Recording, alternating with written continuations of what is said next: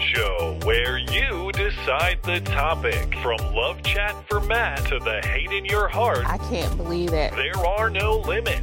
You can be nice. I love legends. You can be mean. I don't give a fuck. Or you can blow it all up. Oh, Every Wednesday at 9, it gets crazy when you get their number and you can call them maybe. And now, here they are, Matt Christensen and Blonde. Hello and welcome to the Call-In Show, the show where you get our number and we are at your mercy. Hello, Blonde. Yo. I don't care who believes us or not, but after last week's debacle, we tested Discord, I think the day after. I think it was Thursday or Friday. I can't remember. It was Thursday. Yeah. But magically, it all worked as it used to. We didn't touch a single button and suddenly Discord worked again. And just to be sure, we tested it again this afternoon and again just now before we went live. So if there is any more Discord oddities like what we saw last week, we know that it's the Discord monitors who have been hanging around on our channel who are screwing with things. So hopefully we will not have a situation similar to last week. But thank you for bearing with us last week, and we hope not to have a repeat of those sorts of technical difficulties. Anyway, if you're new to the show, thank God, because that means you missed last week's show. It was a disaster. You gotta mix one in to keep it fresh every once in a while. If you are new and you want to participate in the show, it works like this. There's a link to the Discord server on which we host the show. That's in the YouTube description. Hop in the Discord server. There's a roll call channel in there. And from 10 minutes until we go live, you can put your name in the roll call. At live time, I randomize the callers. We put the randomized list back in the roll call, and we'll take calls in that order. So just hang out in one of the waiting rooms while you're waiting to be taken into the live room. And try to keep your call to 2 or 3 minutes as a gesture of courtesy to your fellow callers. We'll get through as many callers as we can. Take breaks every half hour to check in on Super Chat on YouTube Streamlabs, and D Live. Too many things to say, man. And if you'd like to participate in the show, but maybe you're having trouble getting in or you can't do it live, but you'd still like to participate, we do take questions by email. That's beautyandthebeta@gmail.com. Put call-in show question in the subject line, and we will respond to those in the last segment of the show. Lucky Red Falcor is up first tonight. And while you were out last week, maybe he can tell the story again, but Red Falcor has made amazing progress on his stutter. His segment last week, you couldn't even tell. Seriously? He's taken some... He'll tell you about it, but Red Falcor, are you there? Yeah, thanks, Matt. Yeah. Appreciate it. Hey, Blonde, I was so sorry to miss you last week. Yes, I participated in something a couple weeks ago called the Mike Wilson program. It's really made a big difference for me with my stutter, really given me a lot of control. It's a fascinating thing, and if you have any questions, fire away. I didn't really have a topic this week, so I hope you can see her face right now, because as you were saying last week, people now think he's a fraud. People think he was... I was just going to say, that's my question. Yeah. Are you a fraud? Well, but that has way predated anything I've done to control my stutter. People have always thought it was a fraud. People have somehow thought that I was just kind of attention-seeking, that I was trying to do something to be more noticeable. And it's an understandable belief, but not to me, because I can't imagine anything less convenient than calling into a call-in show where you get 2 to 3 minutes and having a stutter trying to get out whatever it is that you're trying to get out.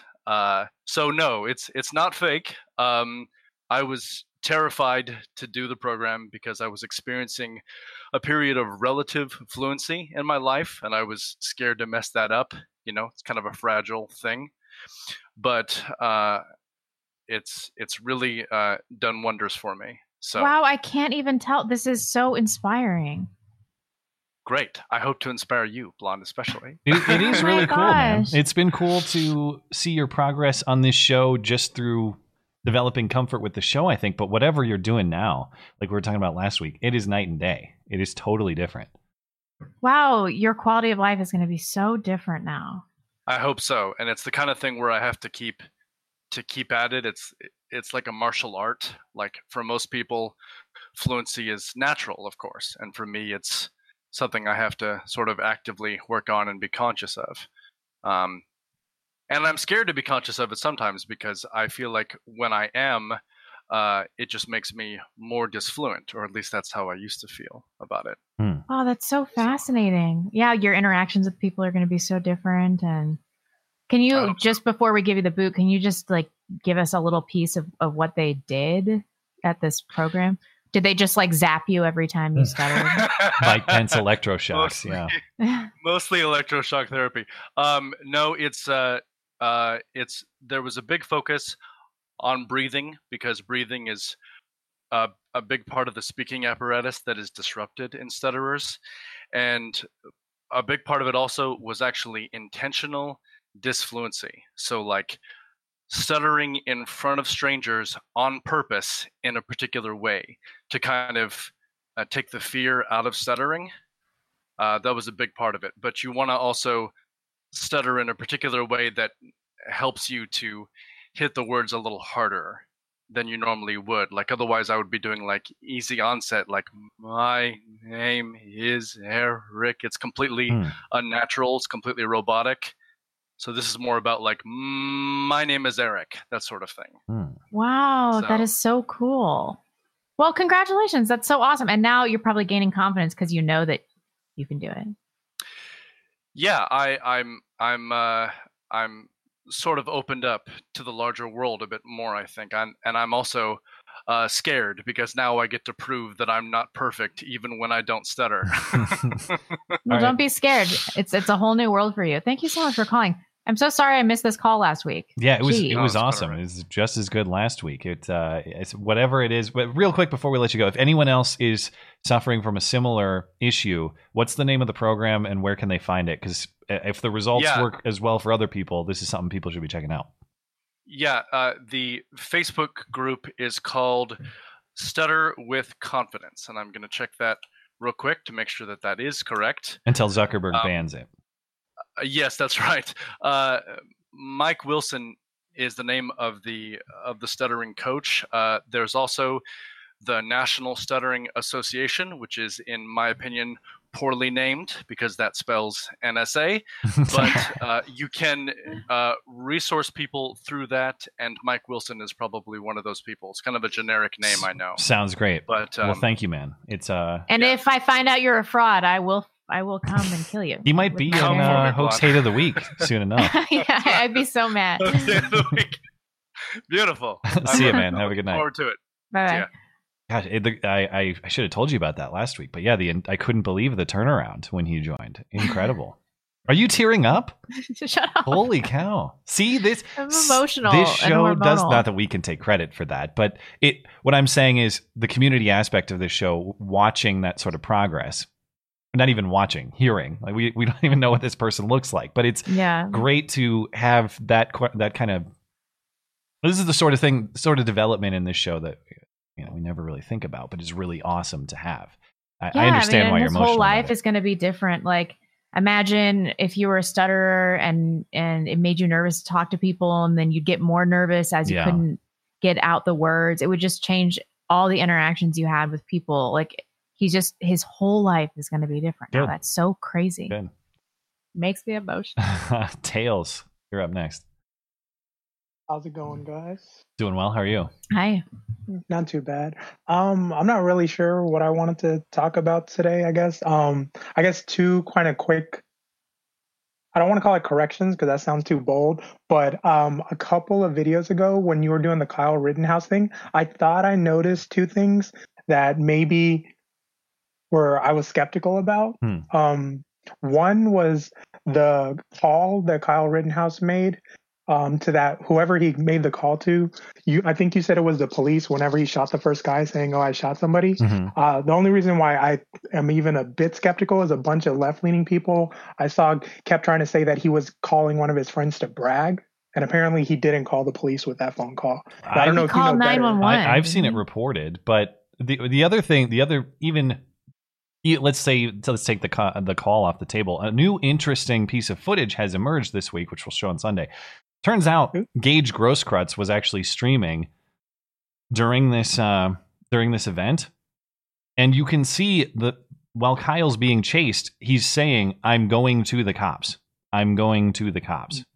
So even if the call is in dispute, it was Kyle's intent to go to the police, and you can see him surrender himself as the sirens are blaring. Yeah.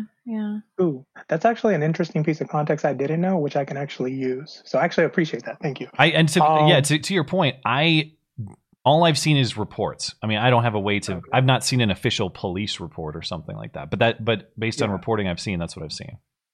Because I even heard a few right-leaning people, not making that argument, obviously, but also say that he called, like, not the police, but like a friend or someone to let him know, like, he needed assistance or he didn't know what to do. Or so it didn't. I've heard different people, both right and left, seem to say that it wasn't a call to the police. I don't know how important that is. It's like a really small thing. Well, I think it would only be.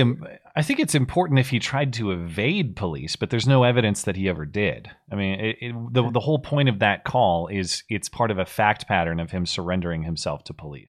So even if the call, even if that call wasn't specifically that, that's really the point. And there are several pieces that demonstrate that beyond the call itself. Yeah, I think, I've just it's only been highlighted to me by people on the left, especially because they want to make the case that, he was out there looking to kill, like he was like bloodlusted or something, just waiting for a moment to. Yeah, I would love to hear that case made. He has an odd way of doing it. If that's what happened. I don't buy it, but that's a little something they have, maybe, if that's true. But the other thing was this one I'm a bit more confident on. And it's obviously too late to matter because everyone's going to just keep the opinion they had anyways. But a lot of people were talking about, and I think y'all included, about GoFundMe being like so crazy left because they wouldn't let Kyle Rittenhouse fundraise on their site. And I'm not saying they're not crazy left, but I don't think that's why they didn't let him. Because if y'all remember, whenever Tiger King came out, or whatever that Netflix show is with the blonde dude. Yeah.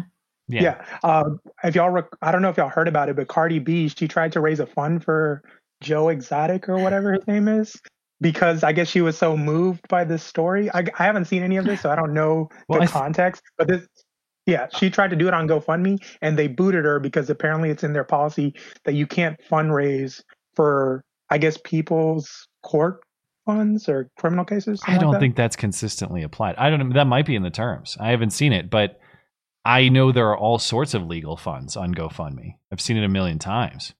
Maybe they. Okay. So I don't know. I can't say for sure. Oh, it's political motive is why they booted Kyle Rittenhouse. Yeah. But I know there are people doing legal defense funds on GoFundMe all the time. I'd be curious. I'll look it up. If you have more thoughts, I'll see if I can find it in their terms right now. I mean, I don't have anything too specific on that. I just know a person or two were bringing that up. Like, people on the right are saying it's this thing. And I'm not saying GoFundMe isn't, because I think there's a pattern of behavior that clearly indicates they're in a certain direction. But they brought that up, or I forget the context where they brought it up, but they basically said Cardi B, she tried to do the exact same thing for Joe Exotic, raise a fund to help him in his case or whatever. And they also kicked her fund off their platform for the same reason, supposedly. So whatever the commonality is. All I see at first glance is they say that their terms say that you can't use GoFundMe for legal defense of alleged crimes associated with hate, violence, harassment, bullying, discrimination, terrorism, or intolerance of any kind to race. It's sort of unclear language, because does that mean only hate crimes? Does that mean violence of any kind? I'm a little unclear. Yeah. Because a lot of this language is about religious affiliation, sexual orientation, sex, gender, identity, all that stuff. Well, I mean, y'all saw that Tiger King thing, right? Was there any of that? Would that apply to what he did? And that he's accused of? His charges, I forget what his charges were. What were Joe Exotic's charges? Attempted murder, I think. Right, that's what it was. A hitman on Carole Baskin. So. I suppose you'd have to get a GoFundMe statement on this. Does it mean all defense funds for violence charges of any kind, or does it mean specifically hate violence, which is kind of their language here? It's sort of unclear. Yeah. I don't know. I mean, Yeah, no, I was just gonna say I'll just have to look again because I didn't realize the way they made it sound like apparently I got the impression you couldn't do any kind of legal thing, I guess, with cases of this nature. But it sounds like you're saying there are definitely some types of legal funds on there. So I guess maybe there's I've seen a thinner them. line. Yeah, I mean, I've seen them for sure. But this language would only apply that, one, if you're accused of a hate crime, they won't host you, and or two, if you're accused of a violent crime of any kind. Now, it's possible, let's say you commit fraud. Let's say you commit some sort of nonviolent crime. Maybe GoFundMe's happy to have you there. It'd be ironic if Bernie Madoff can have a GoFundMe, but not Kyle Rittenhouse. But that appears what the terms would suggest. Yeah. Okay. Well, actually, now I'll have to look into that. But I won't take up too much more of your time. But thanks for your thoughts. Sure. Have a good night, man. You too. Let's see. For the Republic is up next. I feel so relieved to have a functioning call-in show after after the debacle last week. I was like stressing out the whole stressful. time. Yeah. For the Republic, you there? Yeah. Hi. How's it going? Doing all right? What's on your mind? Well, I've been thinking a lot about loyalties and obligation lately. So, like, if indeed, the worst shall befall the nation and we end up getting into the boogaloo, what are we to do? Because, as an American, I have a duty to defend the principles of our nation, our Constitution, and to stand against those who threaten them. Mm-hmm. As a citizen of my state, I have a duty to answer her call for aid should that need ever rise, and indeed I have a legal duty to do that as we serve in the reserve militia as it's defined in my state's constitution. And luckily I'm fortunate that I live in a state where I'm fairly comfortable saying that my state leaders would be on the, let's say, the right side of things. I forget, are you one of our Dakota champions? Are you comfortable sharing what state? I can't remember. I'm from the Greater Dakota. Which you say is north, right?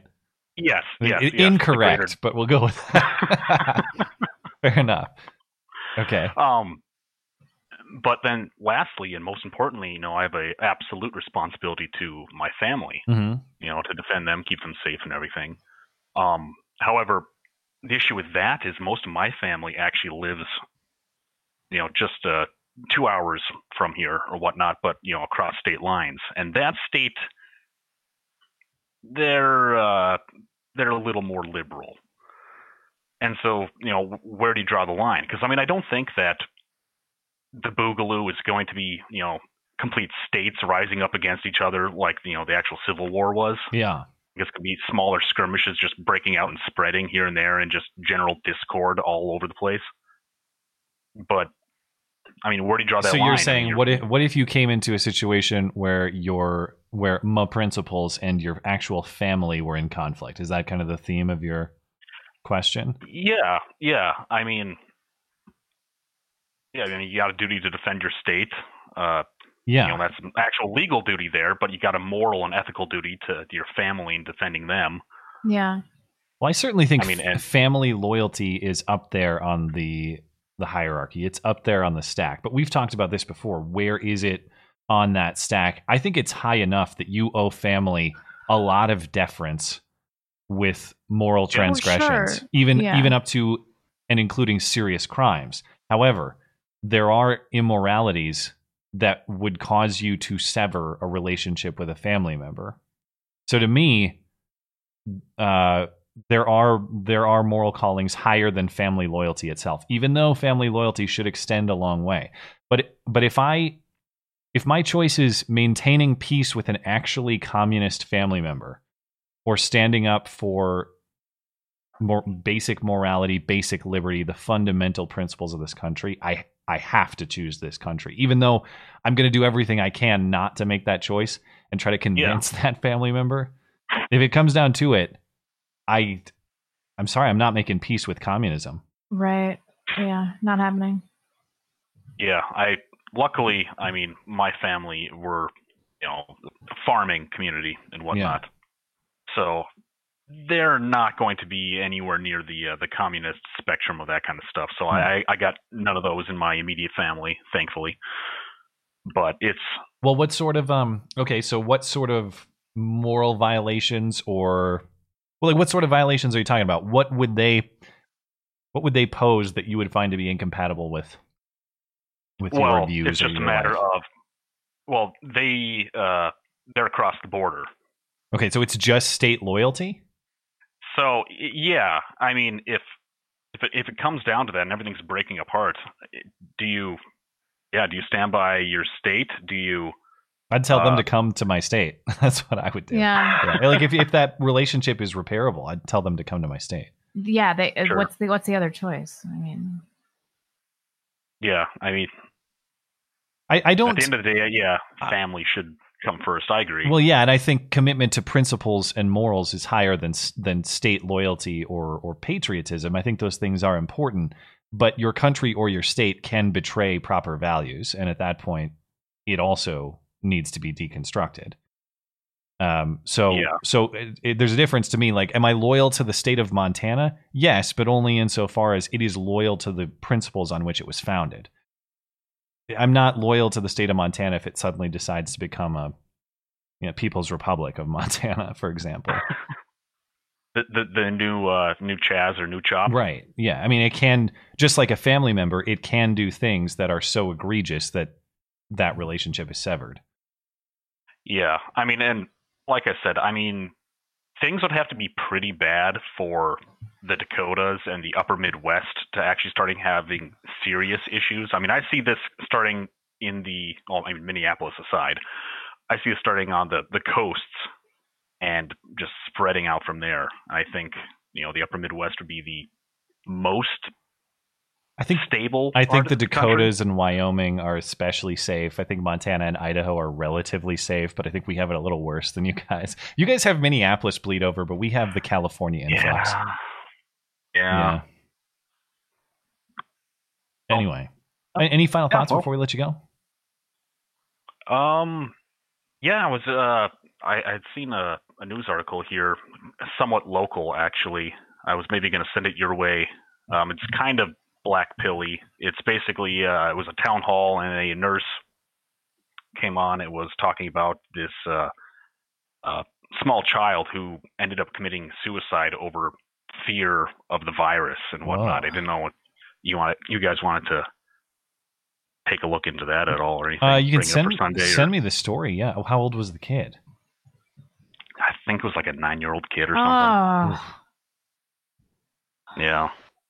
Wow. Okay. Yes. Send me the link. Sure, No. That's why I thought I'd ask. Thank you, man. Have a good night. Have a good one. Bye. That's so Ratchet. Oh, Ratchet Republican. Ratchet Republican, you're good to go if you're ready. Let him hang out a second. We got... I was like, oh no, I can't hear him. Hello, can you hear me? Yes. What's on your mind? Hello? Hey, I am a black gay man. All right. And I'm a rehabilitated Democrat. I used to be Obama Democrat. I like that term. Well, aren't we all? At least I am too. Yeah. Yeah. Yes. Mm-hmm. I went for the hope and change. And thanks to you, Matt, Ben Shapiro, Sargon of Akkad, all you guys really thanks. Got me thinking and got me on the other side. When was your when was your transition? When was your coming out? Oh, my transition started after the election because I honestly believed that Donald Trump was a sexist, racist, homophobe, all those things, and it was actually through Ben Shapiro was the one that started the whole thing. It was through a podcast I used to listen to, a lefty podcast, and they were talking about Ben Shapiro being white supremacist. What podcast was it?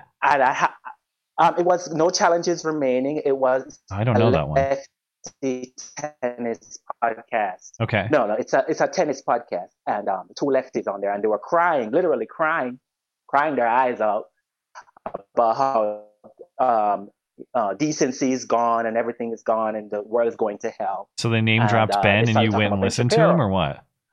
No, I went to YouTube, and they have the thing called Ben Shapiro Destroyed. Right. And I clicked one of those, and then there is a debate he had with it was Ben Shapiro, a conservative Mexican, and two black lefties. And they were having a debate. Yeah, it was in Seattle. Oh, yeah. Was this the one about minimum wage? Yes. I remember that one. They asked something about race. And they said, why is black people at the bottom of the socioeconomic ladder? Mm-hmm. Is it because of racism? And Ben Shapiro said, no, it's because of culture. Mm-hmm. That was the thing that changed my mind. Then he went through all these stats that I was like, yeah, that's true. Yeah, that's true. Yeah, that's true. And then I started thinking, and I didn't want to leave so I started watching CNN. I still watch CNN, and I still listen to Ben Shapiro. But the thing that really, really, really changed my mind was that the Starbucks incident that really with the shooting messed me up. The Starbucks incident where the two black men. Do you remember the two black men? Oh, yeah. Arrested? Yes. That's right. That was it. That was the thing that said I'm no longer a lefty. I forget the exact story. What is it? They wanted to use the bathroom or something? They wanted to use the bathroom. And they wouldn't pay for anything. And they felt... they felt so entitled. And I was like, the left was just there talking like they deserve to use the bathroom. And I was like, no. It's a private business. Well, they got free college out of the deal. Matt Christian... Yes. Matthew did a real good video, and Sargon of Akkad that's where I started listening to you and Sargon of Akkad, because you guys did a good video on it. That's great. And it really changed my mind. It freed me, because I was not happy being a liberal. You're constant, victimhood, constant, that's racist, this racist, that's homophobic. And being a Republican is much more free. And I pray to God that Trump wins, because this country is really going to go to hell if Biden gets in. I mean, and there's one thing before I go. Sure. I wanted to talk about the Hispanic vote, and notice that they're talking about how Trump is winning the Hispanic vote, mm-hmm. because Democrats is making a huge mistake. They think that minorities love their criminals. The reason why the Hispanics left the countries that they left was because of the same policies that the Democrats are trying to propose, and the open borders, which let the criminals that they're trying to escape from into their communities. Yeah. Into their communities. Into their communities. So they don't realize that they're doing the one things that the Hispanics don't want in their communities. They don't want socialism, and they don't want their criminals. That's what they came here for. They came here for freedom and safety. And they're often Christian, Hispanics especially. They have a strong Catholic center. Mm. I may be gay, but I don't believe in gay marriage. I don't believe in gay adoption. Wow. That's a topic for another call. I'd like to talk about that a little bit, but unfortunately we don't have time for that. But if you want to call in another time, I'd definitely be down to talk about that. Yeah. one. And what a hopeful red pilling story too. Yeah. I'm kind of black pilled in this, but we're always talking about, are people still converting? And at this point, when I hear things like that, I'm like, every time the left does something absurd, that turns a few more people. Yeah.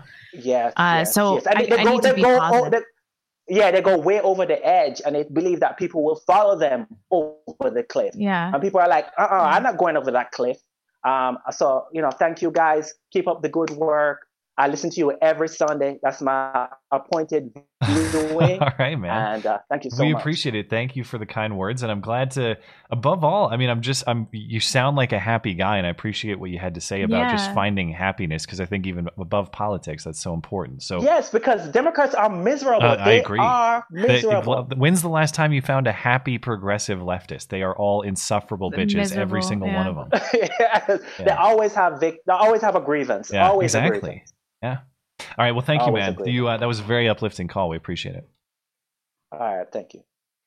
They are out there. And the other side note there, tangentially, Ben Shapiro brought some traffic to the show. So you got to be thankful to Ben for a minute.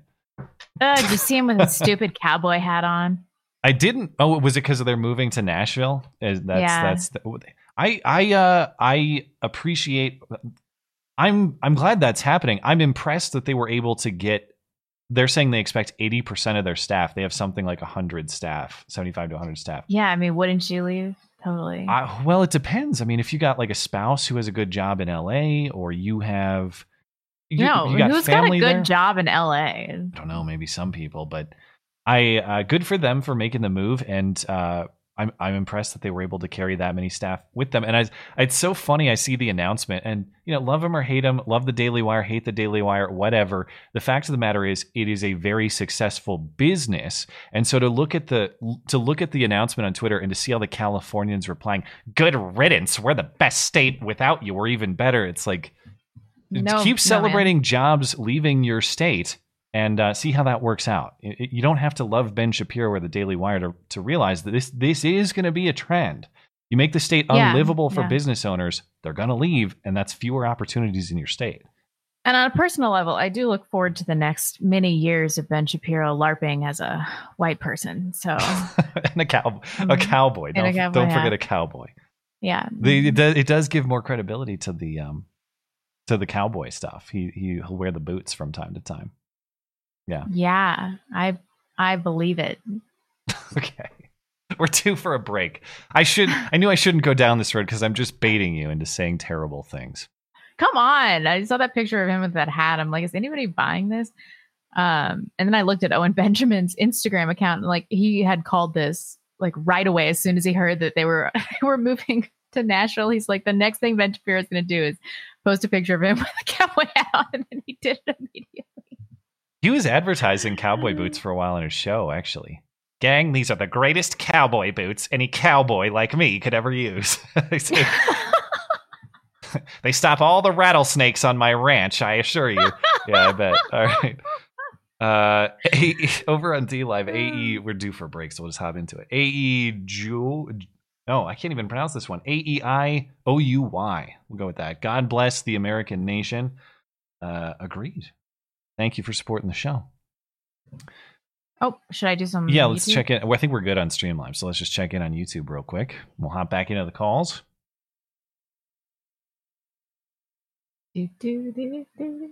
Sorry, you're loading. I know.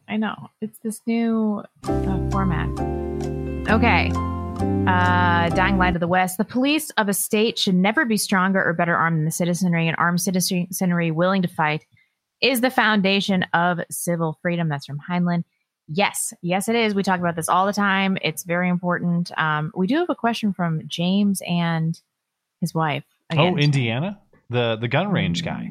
Yeah. Okay, yeah, I haven't seen it. I'm excited for that. Ryan Crowley, no note. Thank you, sir. Thunderstorm. If you have a lisp, develop the habit of holding the tip of your tongue to your bottom front two teeth when you speak. Know that? You'll speak slower, but without a lisp. Good luck. All right.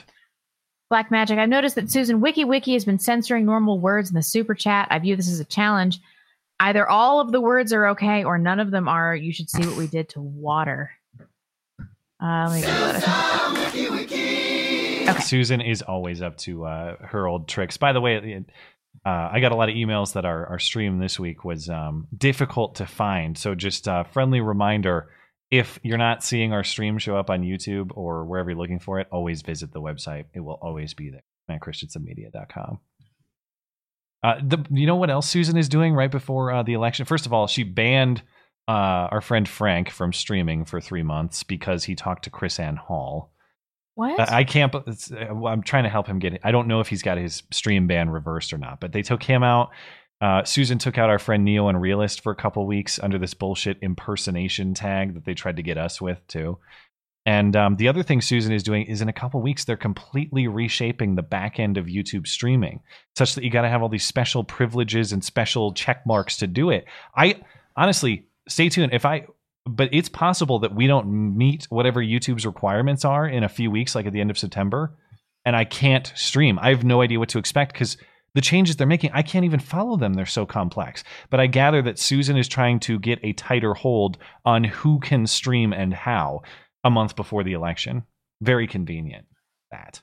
So sit tight. And as always, if you're having trouble finding us, the website, the content's on the website, it will always be there. Okay, ready to get back into calls? Yep, I'll have to take a break at 7, I think. Okay, let's see how many calls we can get through until then. Our friend Bill, it's Marine Echo. Marine Echo. Hey, what's going on? Hey, man. What's going on, guys? Good to hear from you. Yeah, I tried to call in the other week and just didn't make the list because you guys get to about 20 people or so. Something like that, yeah. Works. Yeah. So I had this thing I wanted to talk to you guys about for weeks, where my wife and I had this wedding, a friend of hers out in the Washington area. We were outside of Seattle. We were on the West Coast, and I had never been that far west. And we were in this beautiful community. You would have no idea. It's a secret place. I'm not telling anybody about it. Okay. But you'd have no idea because it was out in the middle of the sticks on the Olympia Peninsula. And it was like this whole like tailor-made community. So I was just curious if you guys have heard anything about this, having both lived in that Seattle, Washington area before. I know basically nothing about Seattle. I know a little bit about Portland, but definitely not Seattle. You got any knowledge of this, Blonde? Mm-mm. Secret Society of Prosperity? I mean, Matt, I could email you, it might be an investment property in the future for you. So okay. Well, I got a little bit of, I got to save up a little bit to get into that realm, but maybe. Yeah. I don't know, brother. I don't know. Otherwise though, yeah, just working on the podcast, man. And, we just got done streaming. Love to have both you on as guests. I know you have a wedding, Matt, coming up very soon, which I have to take credit. I take credit for Niggardly, but I also take credit as well as Rebecca and a few other people for helping you get the push that it was okay to date someone who watched your show. So that's true. I remember I am not going to be niggardly. You're behind that sounder. We also have this one that hasn't been used. Nega. Don't forget the Nega incident from that that professor the other week. But yeah, man. But that's good. Obviously, yeah. I'd love to do your show if you'd like to host. Until my personal rule right now is like until the wedding, I'm putting all invitations on hold because I have so many obligations that just come at me on a moment's notice that I have to keep my time free until then. But if you send me an email like late in October or around November 1st, my time will free up again, and we could get that set up. Yeah. Well, I honestly. I've had that in mind for a while. Like I didn't want to impose because I understand how big a wedding is. And, of course, congratulations, dude. It's awesome. Oh, well, thanks. Yeah. Well, I mean, my wife and I courthoused it, but I'm wishing we went that route. No, I'm very excited. I am. We're going to have an awesome wedding. However, weddings are complicated, period, as you know. But weddings these days are especially complicated. So yes. Yeah, it's a lot to navigate. And you're trying to run, the videos you put out weekly with 2 streams, and I get it. And especially, I've been wanting to do it forever, but finally was like, oh yeah, I'm unemployed, so why not? And I was like, yeah, I'm going to stream regularly, and you got to have things to talk about. You got to be in it, and you got to, It's a long grind, man.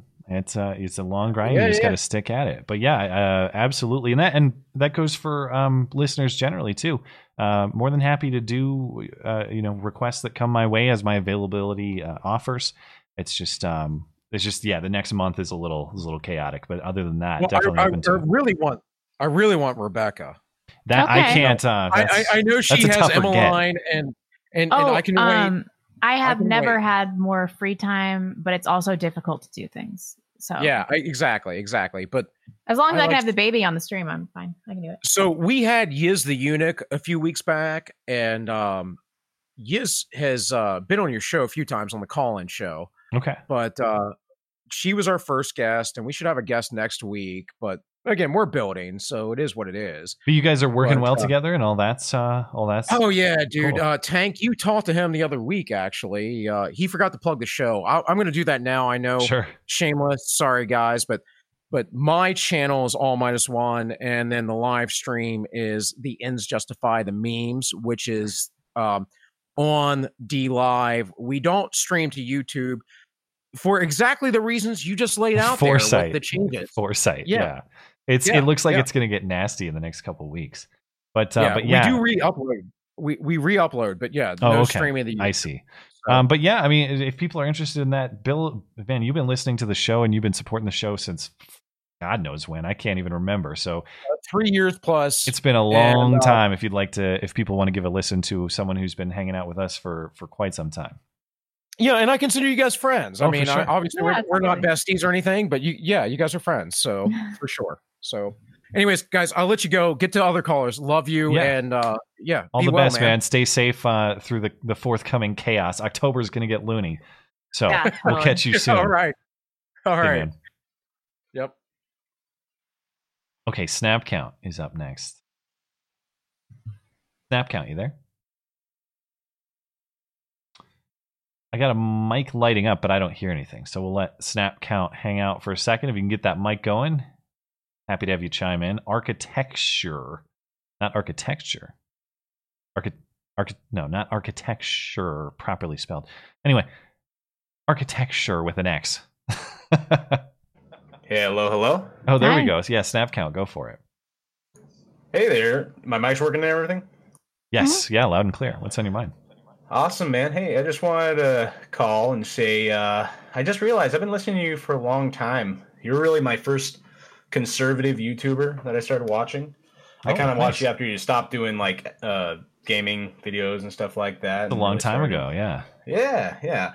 And I kind of you resonated with me because you kind of put like a logical lens on every political absurdity that would be happening at the time with like the left and even the Republicans at the time. But you'd really point out just how things are sometimes completely ridiculous. You know, the one thing I wanted to say is just like, it's just how insane how there's so much stuff and, you know, for you to cover. And I just don't understand how the left is getting away with doubling down every day and overstepping the boundaries. And they're just trying to push the Overton window so far to the left. And they're just giving... I think the most shocking thing that I've seen so far is the restaurant footage. Yeah. It's so outrageous. That is truly the most shocking thing of the tape. Like in Rochester, when they flipped over tables of people who were just eating there. And it's like, are they just trying to alienate every single normal person who's not politically inclined? Like, I don't really understand what the goal of this is other than to just like whip everybody up into a frenzy and make this election the most chaotic thing we've ever seen in human history. I think exerting dominance. Yeah, it's asserting dominance and asserting dominance. I'm sorry. I think both work, right? Yeah. Exerting doesn't make sense. No, you're right. But yeah, I mean, it's just like they're forcing all this racial tension, and I don't know what the goal of it is really. But I mean, I don't know how you're going to cover all this stuff that's coming up, Matt. Like, I don't just gonna. Truth be told, to your point, it's kind of difficult and baffling, and I still enjoy it. I like talking about all these silly stories, partly because I live far, far away from it, and none of this crap's really going on around me. But that stuff, I mean, that story in Rochester. The way that they've been treating people at restaurants has been happening throughout the summer, and that's bad enough to just to interrupt people's dining and to be rude and harassing to them. But the part of that story that I can't overstate, and I'll keep emphasizing, the fact that the restaurants came out and endorsed the rioters, endorsed the people abusing their property. Self-hating morons. The left, it has really made an effort to make it so that they are the party of listen to us or you're the bad guy. Yes. And I think that's where the right has really fallen. It's like, if we just got strong on pointing out, no, you have the morally unjust position. Yeah, I agree. I used to not be a person who thought a lot about moral concepts. I used to think more in practical terms or like utilitarian terms, does it work type terms. Mm-hmm. Now, because we're in such grossly immoral times, I've thought a lot about fundamental principles and where they come from over the last couple of years. And to the point that you're making, whether it's capitalism, whether it's freedom, whatever your issue, it's not that you can't make the practicality argument that it works better. It does, and we should make those arguments. But we really got to hit harder on the moral arguments that you're talking about, because one, they're correct, and two, these people think they have the moral high ground. That's how they exert their leverage. If you remove that from them, they have nothing left. If they can't browbeat you morally anymore, they have nothing left. So I think you're onto something. Yeah, well, it's not just browbeating. They literally have the power to disappear people. I don't know how they got this way. I guess it was just Hollywood and the, basic culture control through social media and all this different stuff. They've really gotten a hold on. If you don't listen to us, we will get you fired. Like if you say something, we'll get your wife fired for saying something on Facebook. And it's just like, I think this election is going to be one of the most pivotal moments in human history. And I think we all kind of realize it, but we're kind of looking at it like a deer in the headlights moment. Like, I don't know how this election is going to work with COVID and people rioting still for the last 200 days. And I'm sorry to get all black pilled. Well, I was going to say, both of us are pretty pessimistic. I think I don't know if I speak for you on that front, Blonde, but I think we're both pretty worried about Election Day and the aftermath. Yeah, do you have any reasons for optimism? I do. Maybe. I mean, the silver lining could be that it's a massive landslide election for conservatives, and every single thing that's happened that's insane is the rioting, the billions of dollars of damage to like communities all over the country, just all this ridiculousness. And then the common people who are just like, this is absolutely ridiculous. Why would we ever vote for more of this? This is preposterous. Maybe that'll be the shining moment. But if it's anything close to where, Biden's like even half, that I would be so depressed at the state of this country. And as a matter of fact, I think this country is fundamentally at a turning point to where we aren't coming together as Americans anymore, because a lot of people think that this country is unsavable from its past history of, racism and slavery. It's like, well, every country is responsible for some form of slavery and horrible events in some way or another. Yeah. So it's like nobody else wants to admit that, and it's just like we have come so far in the last 60 years, but the left just wants to go more and more and more and more and more till it's like, what do you even have at the end of it? I don't know. I know that's pretty black-pilled. I know you guys are black-pilled. I wish I could have brought some sort of levity to this, but you got to be real too, man. I listen. This is the most pessimistic I've ever been in my life. Is right about now, looking at the election. Right now. Yeah. Well, anyways, I'll let you guys go. I'll let the other callers come in. I don't want to hog up. Well, thank you, man. So, yeah, of course. Talk to you later. Bye. That's going to be a good show if it's if it's an implausible Trump landslide and we just get to watch them all cry again. The thing is, if it was guaranteed fairness, I could envision such a scenario. This is really bothering me because I want to believe in the integrity of our systems. I want to believe in the integrity of our country. However, does anyone really think that this mail-in bullshit is going to happen and be actually fair and not have a ton of fraud and a ton of unexplainable who's going to believe this stuff? I don't want to encourage people to lose faith in the system, but good Lord, who's going to buy this? Nobody. Yeah, but we should be optimistic about what we can build next. Yeah, well, it's over. Over. Well, the trouble is, what is the bridge to that next? Because the bridge could be significant and disastrous conflict. Yeah, and I don't want that.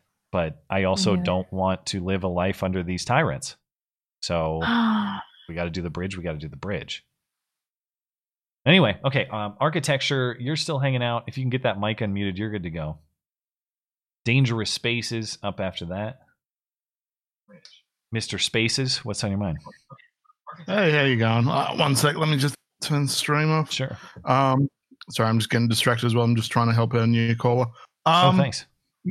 Matt, I just want to tell a quick story to make you feel a little bit better about last week and everything that's going wrong. Sure. At university, this would have been my radio journalism class because we actually broadcast out of the uni. Mm-hmm. My final assessment, basically we had to construct news stories and we had to broadcast a radio news broadcast, a half-hour broadcast.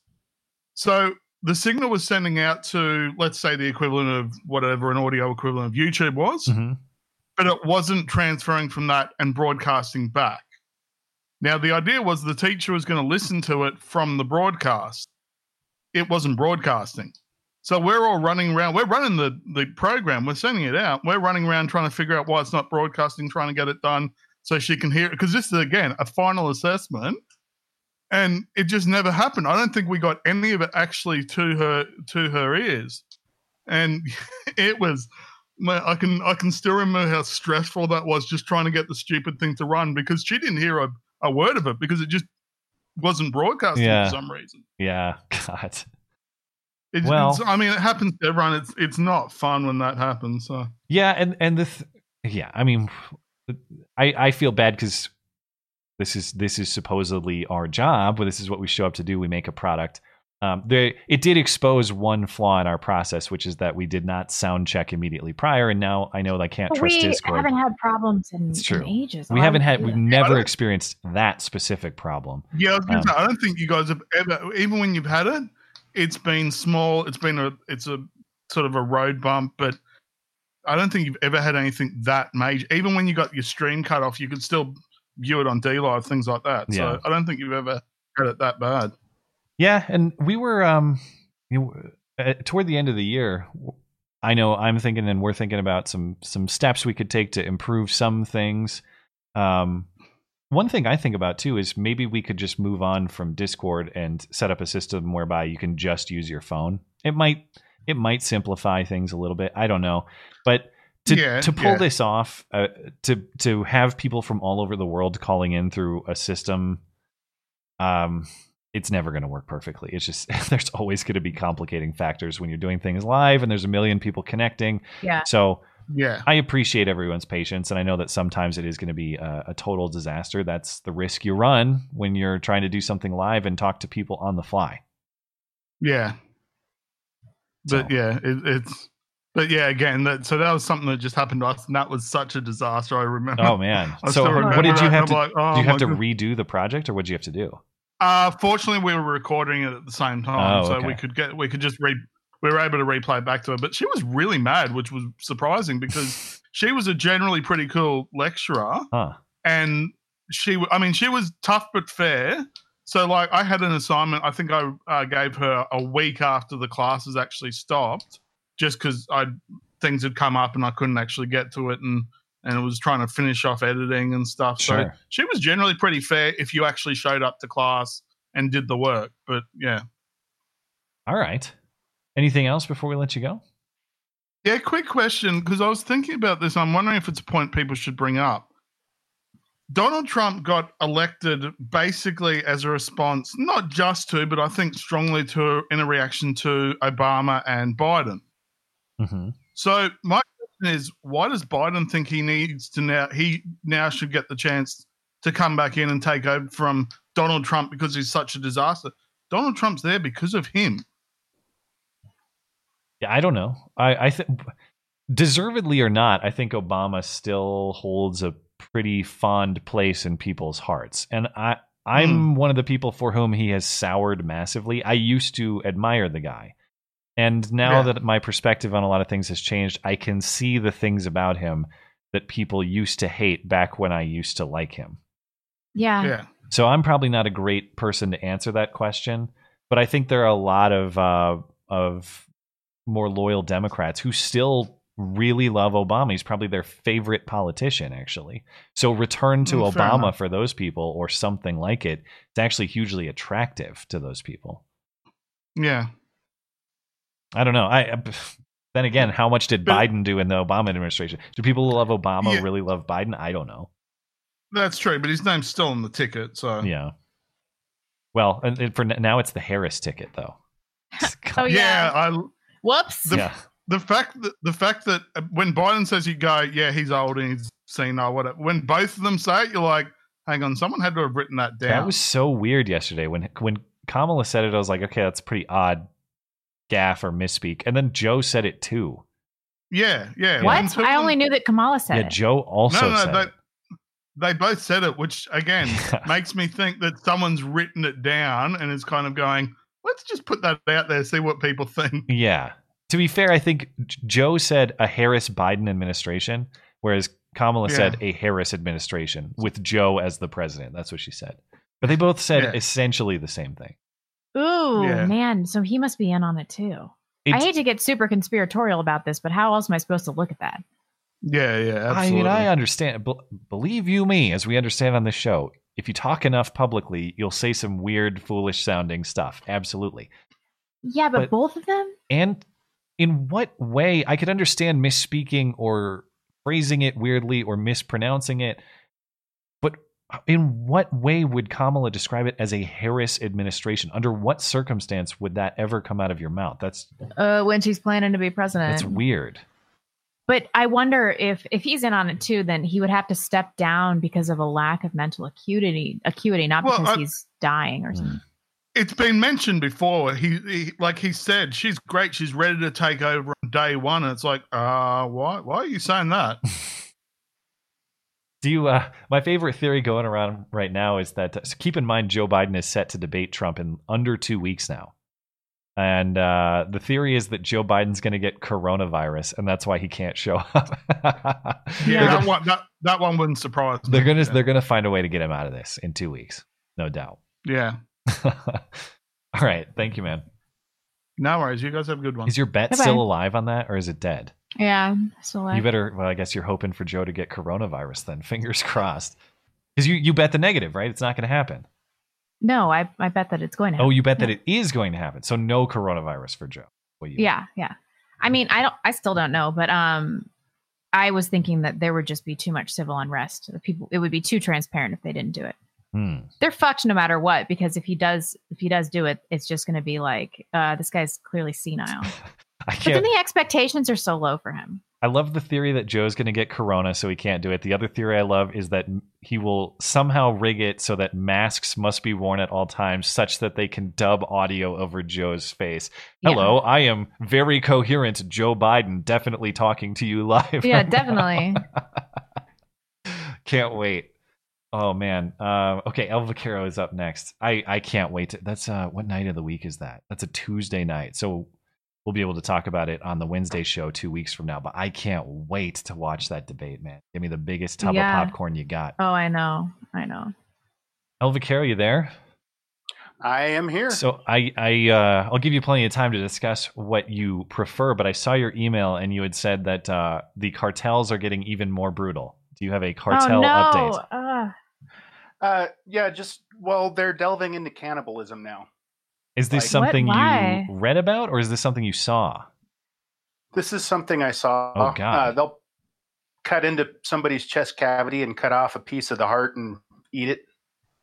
When you say you saw, are you saying video, or are you saying like you found video? Okay. Video. All right. Well, I mean, I know in your neck of the woods, like you can find some shit, man. Well, yeah, but my general rule is if I get within 400 yards of somebody I know to be a cartel member, like doing cartel stuff, I get trigger happy. So, all right. So, can we expect a montage anytime soon? Within the next few days. Oh my God. Real quick, I know this, I've told this story a million times, but if people are interested, the worst video I've ever seen in my life, more difficult to watch than 2 Girls, 1 Cup, more difficult to watch than ISIS beheadings, is El Vaquero's cartel violence montage. Like I was pacing around my room, rubbing my temples. Why would you watch that? So people email me to this day sometimes and ask for the link. Because I might have to actually deal with that kind of violence. I want to be desensitized to it so that I'm not shocked if I do. It's so horrific. Like I felt physically ill the entire day. God, I can barely watch Narcos. These are like 240p resolution videos. All right. These are like cell phone videos from the early 2000s, and they're still so grotesque they'll ruin your entire day and probably give you nightmares. Yeah.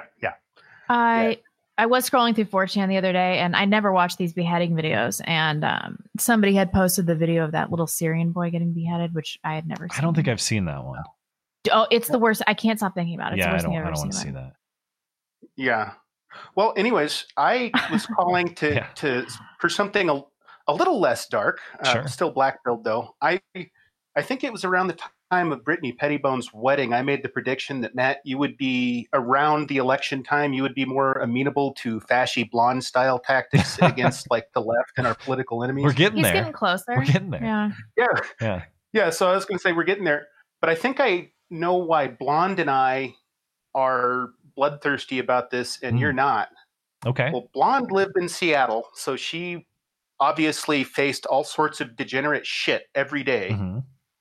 And I've been face to face with Antifa in Albuquerque. I've watched them throw like rocks and other shit at cops that I personally know because they stable their horses on my street. Mm-hmm. I've watched Mojado's march up and down the streets of Albuquerque while simultaneously clogging it with cars doing brake stands, marching with the Mexican flag in a statement of cultural dominance. So I think part of the reason why Blonde and I are like, we have this like bloodlust about it is just because it's been in our faces, and you're up there in like nice Montana. Maybe. I've seen a little bit of it, but also not in a time in my life where I was more aware of this bullshit. Like when I lived in the West Coast cities, I was one of them. So even the stuff that I saw, I was willing to forgive.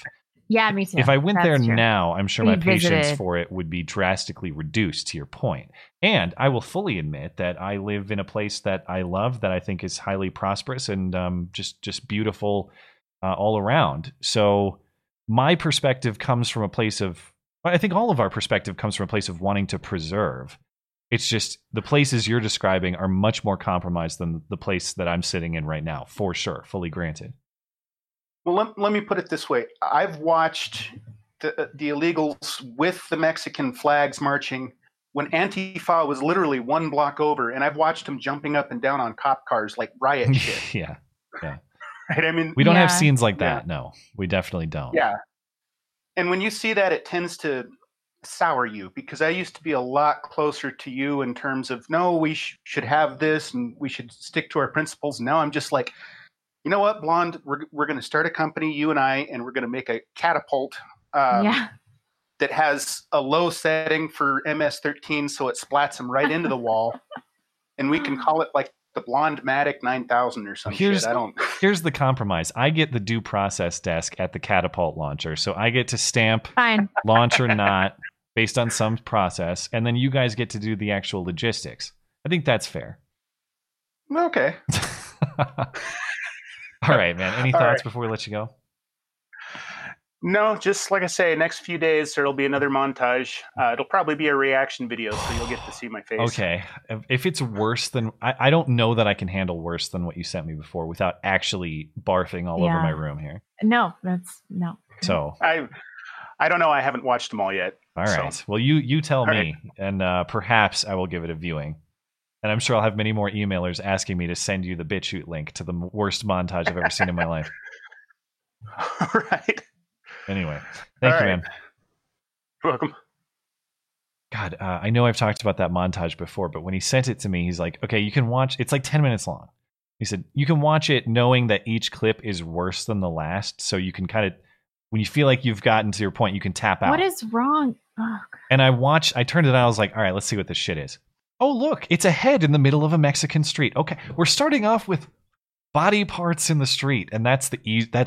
That's the ease in. But see, the benefit of that was they're dead. Like, it's one thing to look at dead parts and dead bodies when you have to watch the killing. The easiest thing to watch in the entire montage was people getting mowed down with full auto AKs.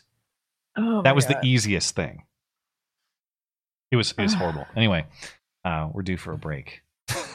I better go feed the baby on that note. Sorry to make you physically ill before. That's okay. I will be back. All right. Thank you, guys. And we'll check in with our chatters. Thanks to ETC and Lord Cactor over on DLive for gifting some subs. Appreciate you guys. Thanks for keeping the community alive over there. And let's see if we have anything going on Streamlabs. Phil says, when in doubt, vote for the candidate with the hottest wife. I've heard that much of the appeal Trump has with his Latino supporters is that he's a strong man with a babe on his arm. I'm sure maybe there's something to that. Jill Biden, I don't know. Jill Biden is just Jill Biden.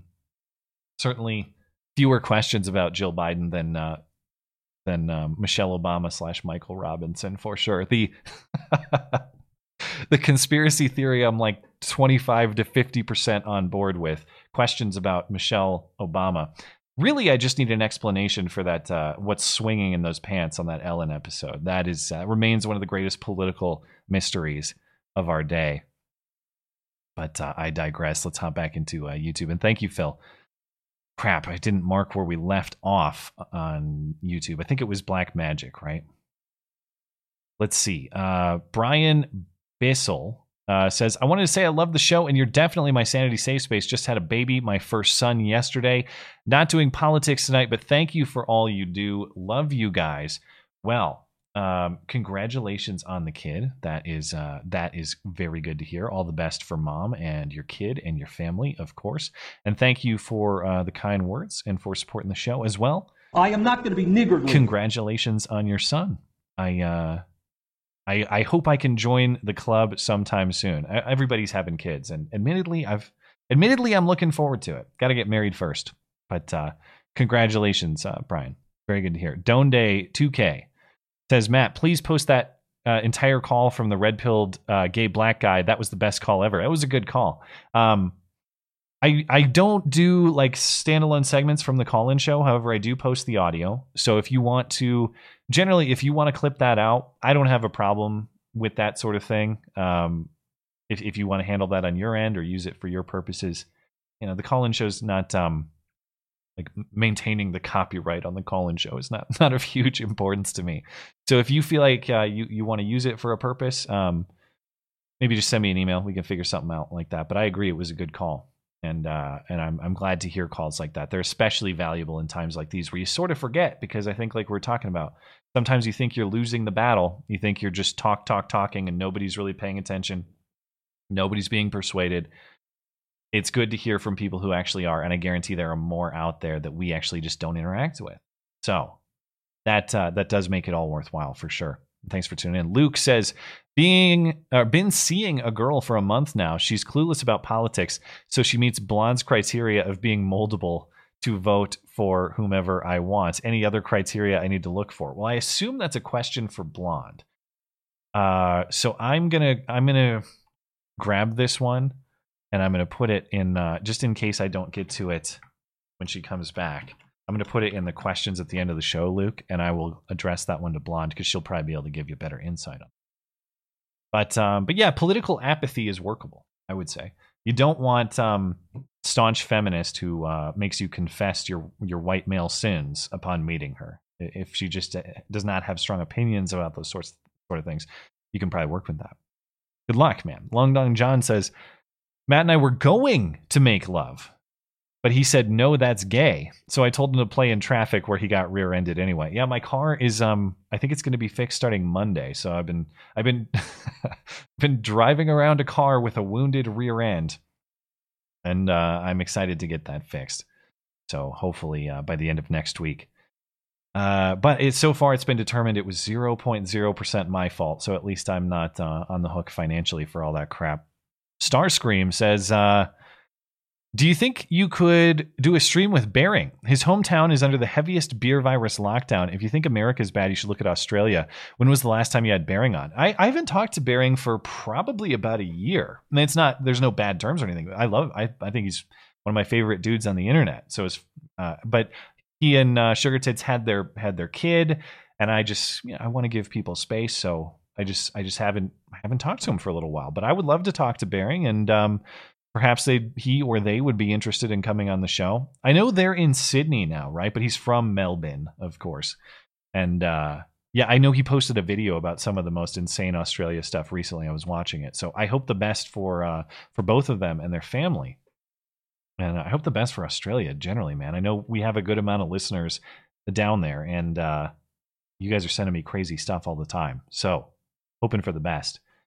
K9 the Cat says, constitutional lawyer and teacher at Liberty First University, Chris Ann Hall. Kamala Harris is not eligible to be VP or POTUS, not a natural born citizen. Yeah, and Chris Ann Hall is part of the reason why Our friend Frank over at Quite Frankly got the 3-month streaming ban, as far as I understand. But yeah, they did a whole segment talking about that, which I thought was very interesting. I think KrisAnne Hall is very interesting on constitutional topics generally. I think that I find it very hard to argue with any of her perspectives. I think she's got a rock solid originalist perspective on the Constitution. And the question here is, if birthright citizenship is in fact the incorrect interpretation of the 14th Amendment, which birthright citizenship is the standard now, there's a legal question there. As far as I understand, I don't know that the Supreme Court has ever adjudicated it. So I think the question is still outstanding. Someone can correct me on that. But point is, if birthright citizenship is not the intent of the 14th Amendment and is therefore not a thing, and Kamala Harris's parents, who were immigrants and may or may not have been citizens at the time of her birth, if they weren't citizens and birthright citizenship is not a thing, that would call Kamala Harris's eligibility to be president of the United States into question, and also vice president, since how can you be vice president if you're not eligible to be president? Those are all actually very serious questions. There's kind of multiple layers to them, but of course, this is one of the things that Susan says you can't talk about, along with questioning the World Health Organization and all that sort of stuff. It's not conspiratorial stuff, agree with it or not. I always hate when that question is painted as conspiratorial. It's not conspiratorial. It is an undecided legal question that we should hash out, because what our Constitution says and means, that's some of the most fundamental, important political questions we have, but we're going to treat it as though it's automatically wrong or hateful or whatever else. KrisAnne Hall, I know she got banned from Twitter too recently. I'm not sure if she's back, but generally she's got awesome perspective. I love listening to her. So maybe I could talk to her sometime. I should probably reach out. Brian Bissell says, what will the media report on if Biden is elected? No more coronavirus, no more climate change, and racial equality. CNN will go out of business. Yeah, seems so. That seems reasonable. I don't know if they can't bitch about Trump anymore. Forget Biden. If they can't bitch about Trump anymore, what the hell are they going to talk about? Maybe we'll find out in real time. Shanique was stunning and brave says, I hate hearing terms like COVID-19, but torn about policing speech when trying to get people to stop perpetuating government propaganda. It's a moral dilemma. What's your take on policing language?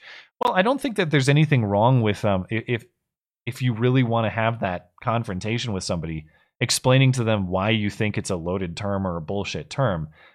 What I don't like is when you actually try to impose and control other people's language. The flip side of this would be, I don't like when you use this word that I consider to be a racial slur or an anti-gay slur or hateful or whatever else. That's fine. But that doesn't mean that you get to control my speech either. And you can decide with whom you want to associate on that basis too. So how would I make that balance between trying to push back on the propaganda terms versus unduly imposing on other people? Maybe the balance there, this is sort of hard to say, but maybe the balance there is the sort of balance that we talk about when you're challenging someone's perspective generally. It hardly ever works to just tell them they're flat out wrong and expect them to change. What does work with people who are available to move is the Socratic method. It is asking them why they believe what they believe. The likelihood of telling someone to stop using a word because you don't like it and getting them to do that, very minimal. But if you can start questioning them about their beliefs about that word or about whatever issue you're talking about, and you start poking holes in good nature by asking questions and getting them to think about those terms and about their reasoning, that's probably how you get this done. I know it's a slow process, but if you actually want to move people, that's generally how it happens. It doesn't happen by browbeating them and telling them they're stupid or bad people or whatever. Blonde might disagree, though. I wish she was here. Sometimes she would argue sometimes it works with the female folk. Just browbeat them into submission.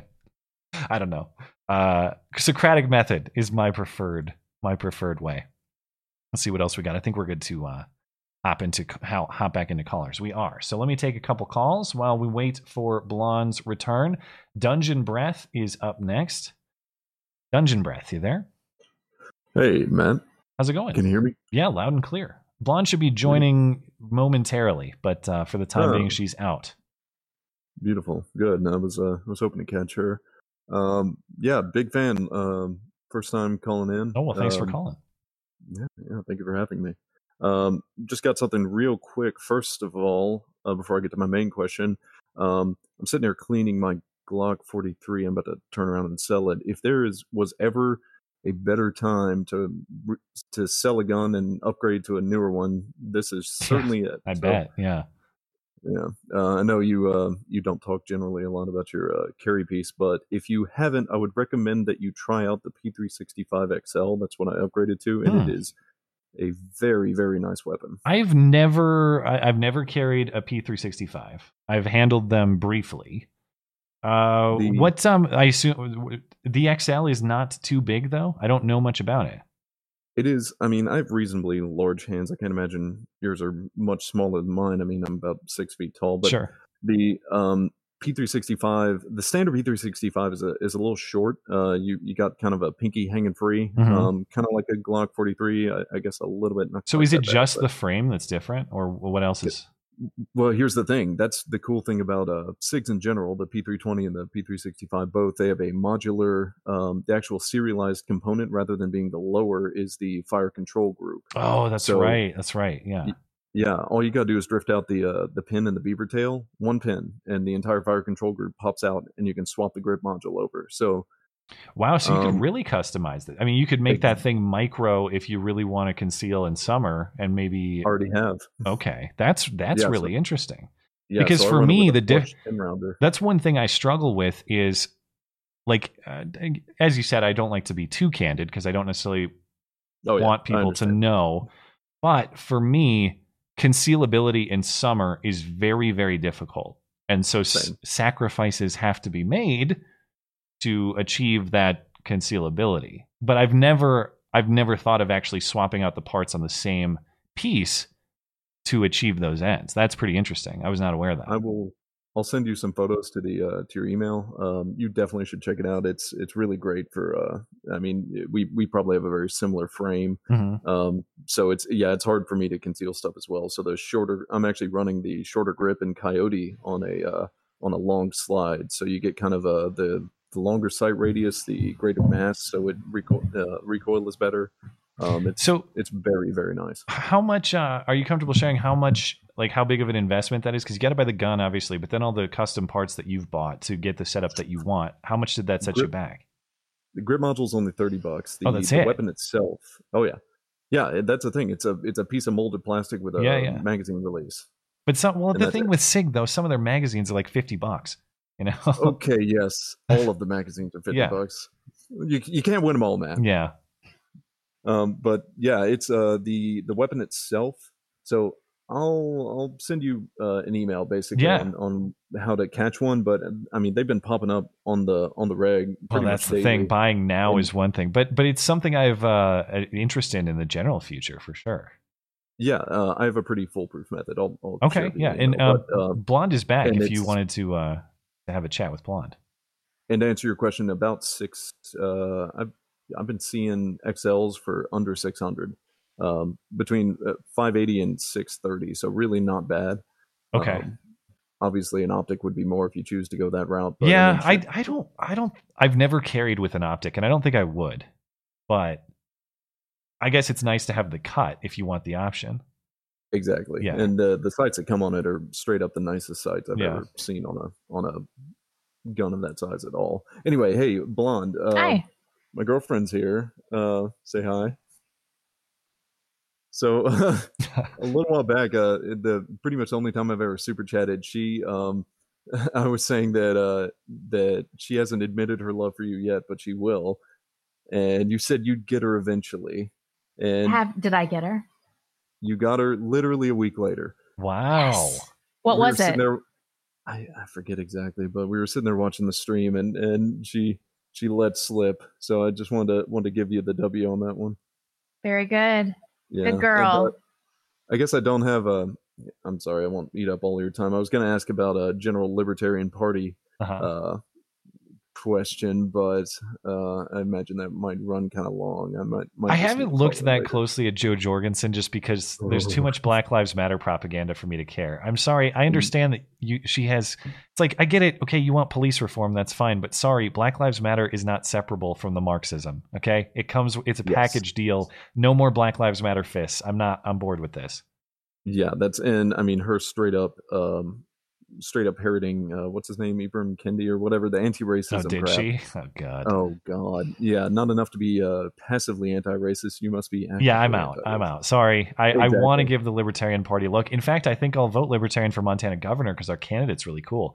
But I am not voting for Black Lives Matter shit, dude. No way. Yeah, and that's kind of my thing. Is I have some very dear friends that are real hard on the libertarian train, and I just don't understand. Like, and that's what I've kind of been trying to sway them on. I was like, if they would run more like local level or state level office type stuff like that, I'm super down for it. Like, I want a libertarian, person holding the purse strings. Less so, I don't need a libertarian figurehead that is then going to be stymied at every single juncture. Yes. Yeah.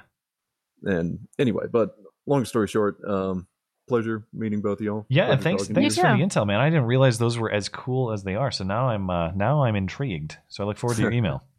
I'm glad I could sway you, but yeah, be on the lookout. I'll send you some pics. Thanks, man. And congrats on the baby. Oh, thank you. Bye. We did have a chat for you too, but I'm just going to lump it into the questions at the end of the show. It was a question for you. So we'll get to that and shortly. Actually, we only have time for a few more callers. Topsy is up next. Topsy, you there?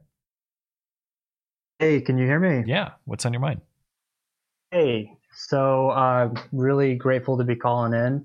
I love the show. I just wanted to say thank you for the Sanity Safe Space. Oh, well, thanks for calling in. Thanks. My wife and I have been huge fans of you guys for quite a while. Blonde, we've actually been fans of yours since living in Libtards, USA. So all those years ago.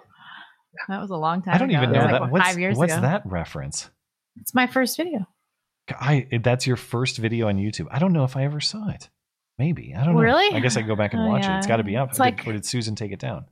No, it's up. It's I'm filming like on my laptop and it's moving around because it's just sitting on my lap. Yeah. It's really bad. Bad video. Yeah, well, I mean, we became instant fans just because we live in Seattle, not too far from the People's Democratic Republic of the Chaz, and so we totally connected with the message. I feel for you. Have you guys? How long have you guys been there? A long time. I mean, so you've seen the decay. Yeah. My wife was born around here, and I immigrated over here about 20 years ago. Where did you come from? The Soviet Union. Oh, like really? I thought you were going to say you came from a different state. You mean like you came from far away. All right. Yeah. So I got a real personal vendetta against communists, if you know what I mean. Wow, I bet. Yeah. Yeah. So anyway, I just want to say thank you for the Sanity Safe Space, and also I wanted to give a shout out to Dangerous Spaces. I think he's a mod on your Discord. Yeah. Yep. Yeah, he's been awesome, man. He helped me acclimatize. This is my first call-in show anywhere, so thank you for that. Yeah, he's doing a lot of help, just out of the goodness of his heart. So we really appreciate it, and yeah, I'm glad that he's helping you guys out because I know that. Well, you tell me, but I know that at least I don't think Discord is a very immediately user-friendly system. It's kind of confusing and a little intimidating. But it's the best system we have. So I appreciate that he's helping people figure it out. Yeah, he rocks, man. He like held my hand the whole time. It was great, seamless. Very cute. And just I just wanted to give a quick note to that El Vaquero guy who called in, and I totally agree with him. Listen, if you lived out here, you'd be all for the right-wing death squads, man. You'd be maybe I need to just spend a couple weeks, man. I get to enjoy it all from the distance perspective of the internet. It's very luxurious. Yeah. No, my wife and I keep saying like that one quote from Game of Thrones, like 10 good men, and we could end it in a weekend, Yeah. So yeah, just let's just jump in the question. I don't really want to take up more time. Sure. So we wanted to ask you about voting efficacy, because we've been debating whether or not we should start voting, and we've been kind of on the ANCAP side of things. We don't really agree with democracy, but things are getting so bad now that it's kind of coming up, and we have a lot of roots here. We've lived here for a long time, and so I just am really conflicted about it. So we kind of brought it down to 4 options. We can either vote pragmatic and go with Trump, or we could vote our conscience, which would have been Kokesh, but I guess will be the Libertarian Party. we could vote the acceleration ticket with Biden, or just keep not voting because, democracy is two wolves and a sheep voting on dinner. So just wondered what your thoughts were on that. I mean, I was an accelerationist before this, but now I'm probably just gonna vote for Trump. I don't know what to do. I mean, I keep feeling like if we could just have a little more time, but that's not going to help us, is it? It's not. Well, it might if there's a fifth vote option here for you. Is the option of voting with your feet available? Are you guys thinking about getting out of there at all, or are you Seattle till the end? Well, I mean, we got a lot of roots here. We got family here. I mean, this really happened around us, like everything's rotting around us. And like, you guys should know, like, Seattle's not a hellscape that a lot of the conservatives portrayed as. There's a lot of right-wing people that are hiding their power level. I work in the tech sector, and I've learned to spot people that are hiding their power level. And there's a lot. And you can, because they use certain, at least what I noticed when I lived in Seattle, I'd find people that use certain internet terminology conversationally. And I'd be like, I know, like when I hear people say like Karen in a derogatory way now, like I know that they are in this realm of the world. You never know, because Karen has been wrecked. That term has been taken over by the leftists. Karen 3 months ago, I suppose. Yeah. Degenerate is one that lets me spot them. Cuck. Yeah. To be square with your question, I would say if you think that there's value in buying time to get out of there, or something that you can pursue, something that you can buy with that time, buy the time. If you don't think that you're leaving Seattle and you think you're in it till the end, and you want to build something on the wreckage that's probably inevitable, I can't believe it, but I'm on the cusp of urging either abstain or accelerationist. That's actually.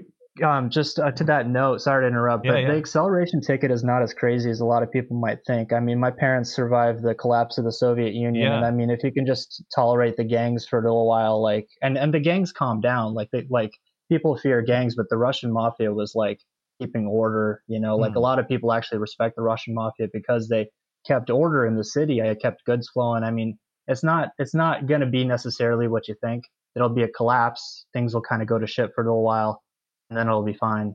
So, I mean, it's a viable option. I mean, the Soviet Union, like Russia's doing okay now. Yeah.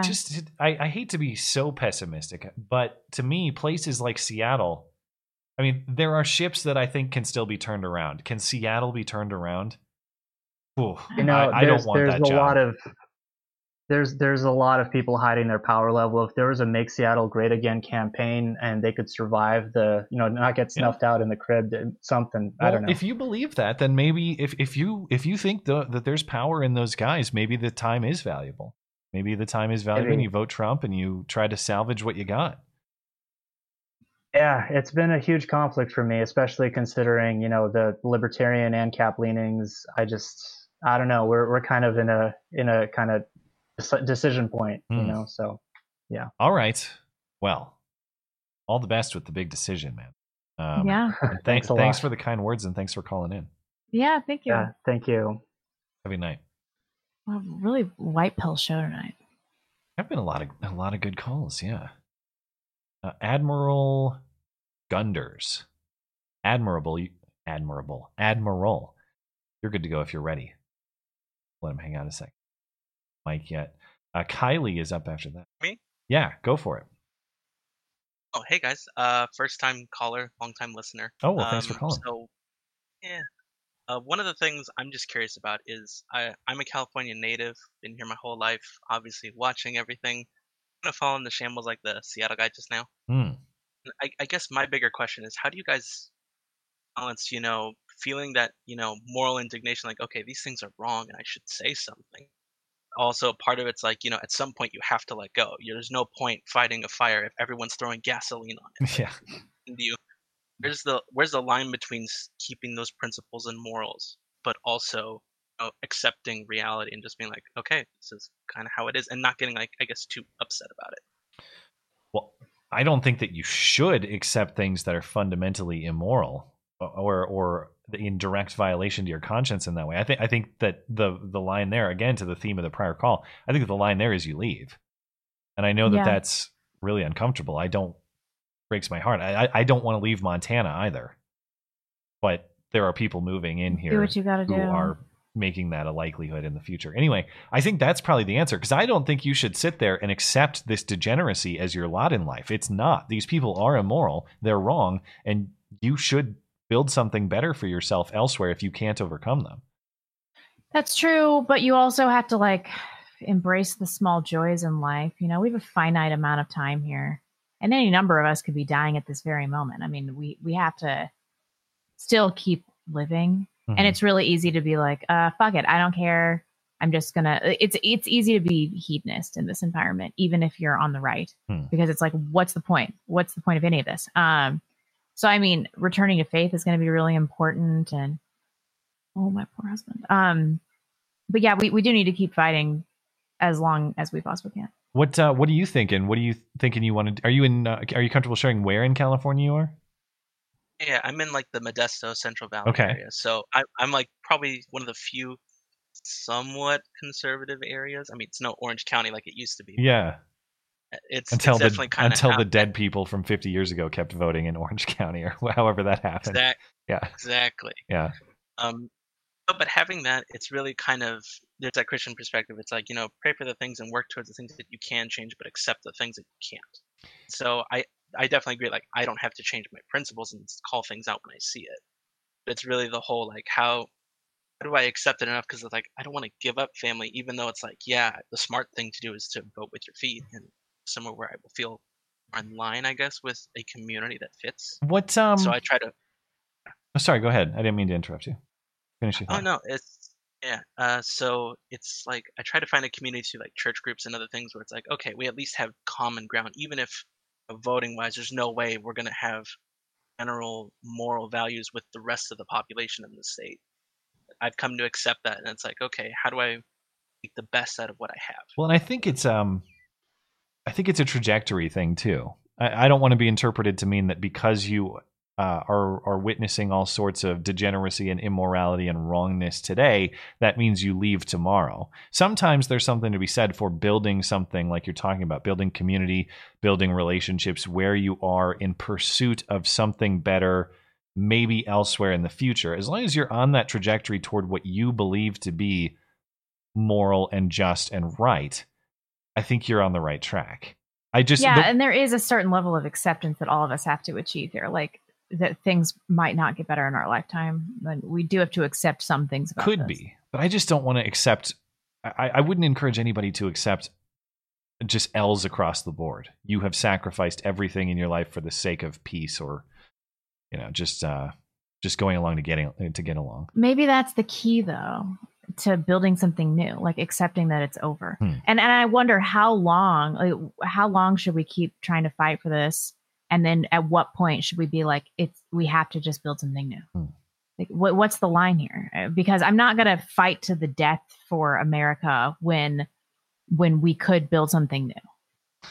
Well, obviously, a deep talker, Admiral. So we'll have to leave it there. But I appreciate the thoughts, and good luck, man. I really, between the fires and the politics, I really feel for you guys in California, man. And I hope for better days ahead. One quick plug-in. So, sure. Matt, I know you're kind of looking in that journey of faith thing. And one thing I like, a very research, logic-oriented guy kind of person. So I think Evidence That Demands a Verdict by Josh and Sean McDowell, both PhDs, if I remember correctly, went to basically every theological question from canonicity to writing practices to scribe versus writers, documentation and all these other things. I find it interesting, and it leads more of the title implies. There's just evidence that leads you to a decision that you have to make. Sure. And whether or not you choose it is they don't want to force it. It's kind of leaving a lot of open-ended things if you don't really consider it. Well, that sounds very interesting. I'll have to check it out. It sounds like it sounds pretty aligned with my general path on this on these sorts of questions. Yeah. Yep. All right. Well, thank you, man. Have a good night. I mentioned Kylie earlier, so we will give Kylie last word before we hop into emails. Kylie, you there? All right, we'll let Kylie hang out, and we can hop into questions. The leftover, I should say, thank you to our callers tonight. And if you're trying to call in, you're having trouble, or you'd like to participate in the show, but you can't do it live, send us an email. That's beautyandthebeta@gmail.com. Put call-in show question in the subject line. But I think Kylie's good to go. You there, Kylie? Can you hear me? Yes. Yeah. Loud and clear. What's on your mind? Oh, gosh. Okay, cool. I was having a total freak out moment over here. You made it through the Discord maze, so congratulations. Good Lord. For a girl, that's not that easy, honestly. Round of applause. Well done. Thank you. What's on your mind? I just wanted to say, because Blonde missed the first time Red Falcor told his story. Mm-hmm. And I just think if you could go back and listen to it, his wife in the background she is just so happy. It's like, it made me cry when I heard it. It was just like the sweetest. I mean, because just think of your husband. Like, I was thinking of, like, I don't know. It warmed my heart. So that was really cool. And I'm glad I have Blonde here. I was worried that she'd be on a break when it came to mine, and I don't really have much to say to Matt. So That's fine. That's fine.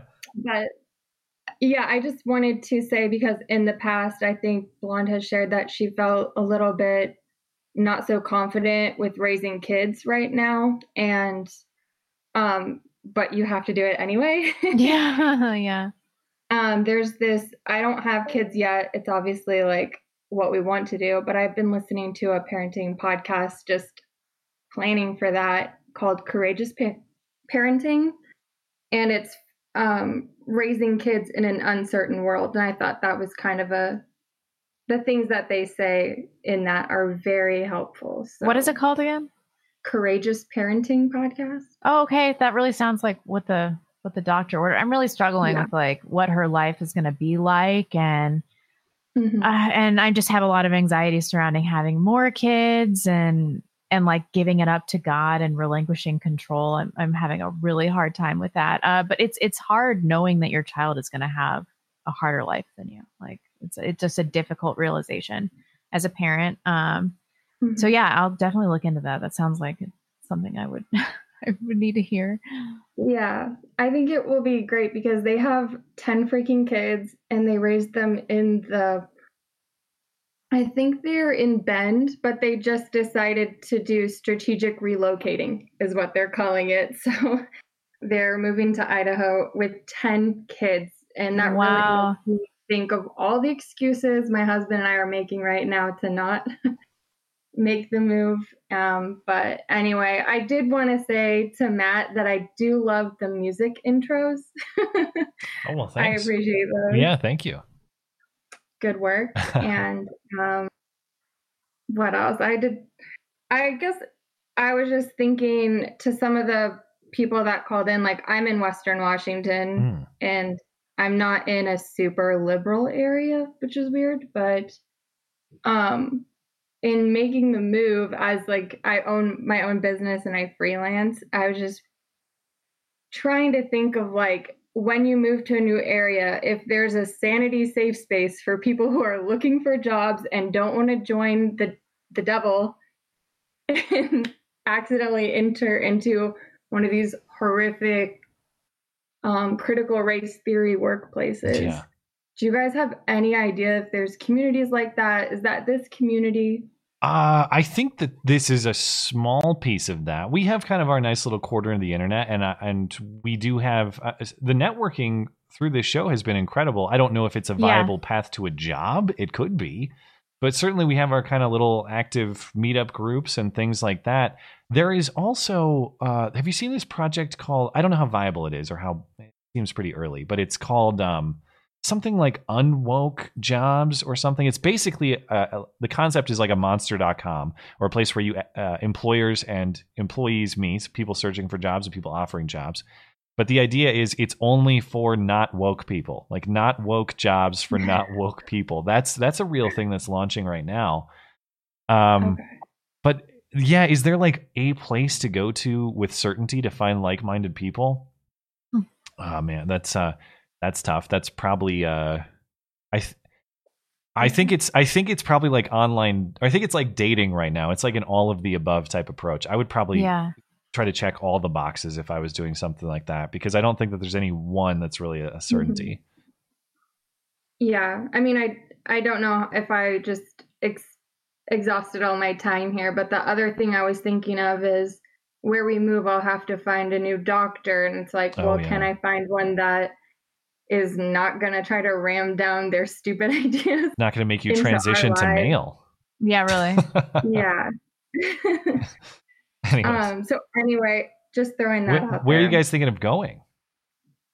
Well, for years we've been doing road trips in your neck of the woods. So, oh, really? Like Bozeman specifically, or just Montana?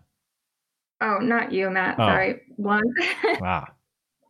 Oh, my neck of the woods. Yeah. Yeah, but we haven't been to Bozeman. I don't think we've driven that far into Montana, but we're definitely just weighing out the pros and cons, and just for recreational purposes. We haven't done much in the Rockies, so we're just interested in that area more generally. I think you'd be pretty safe networking in that part of the country. I think you guys would do pretty well. Yep. Yeah, totally. Well, thank you for the call. Anyway, I just wanted to say thanks. I'm glad I got in here last. Yes. And I don't know if I'll ever be able to figure this out again. So well, it was a thanks pleasure. For calling. We appreciate it. Yeah, all the best to you and your family. All right. Bye, guys. Have a good night. Bye. Okay, we will end it there. Appreciate all the callers tonight. And let's hop into the questions. The leftover chat for you was from Luke. Said, been seeing a girl for a month now. She's clueless about politics. So she meets Blonde's criteria of being moldable to vote for whomever I want. Any other criteria I need to look for? Oh, geez. I mean, that's a really personal question.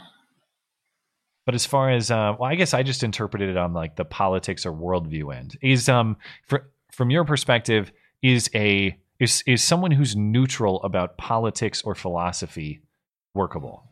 Yeah, totally. So you don't need affirmative similar values. You just need a blank slate. Yeah. Okay. Yeah. Do you really want to be with a woman that deeply cares about politics? It's so annoying being married to me. So annoying. Only insofar as they are a reflection of values. Yeah. And both me and my fiance are very politically observant people, but it's a reflection of values. So we don't really debate. There's not a lot of debate. And I wouldn't want to be in a relationship where we debate all the time. No, but some people like that. That would drive me nuts. Yeah, but some people have personalities where they need to have high conflict relationships, or like me, or they need it for like sexual energy. So I don't know. I don't know what you need in your relationship, man. But I would say that you have the best chance of success if she is just a blank slate. Good for Luke. Yeah. Anon says, what advice do you have for an honest journalist stuck in a profession gone sour? Stay with it or GTFO? I've got 25 years on the job, and for the first time, I'm not proud of what I do. Holy cow, that's a bold statement. You should always be proud of what you do. And if you're not proud of the product that you're producing, I guess I'd need clarification. Is it your product, or is it the product of maybe the organization for whom you work? Those would probably be different things. But if you're being asked or forced to produce things that yourself that you don't agree with or aren't proud of, I mean, I don't know how you'd carry on in But it's also like a time of economic uncertainty. Yeah. So I don't know. I mean, there are a lot of factors in this question. How risk averse are you? How many people are dependent on your income? Yeah. If like you're a single man and no one's depending on your income and you feel like this is making you feel dirty, then I'd jump ship. And I don't, you say you've got 25 years of experience. That to me implies that you're in more of a legacy media type job, but I don't know.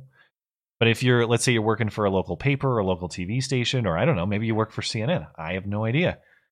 However, all I'm saying is if you've got the chops, if you've got the credibility, if you've got the know-how, I mean, it's, we made a quote unquote, I don't ever characterize us as journalists because we're not doing original fact finding. We're talking about other people's fact finding.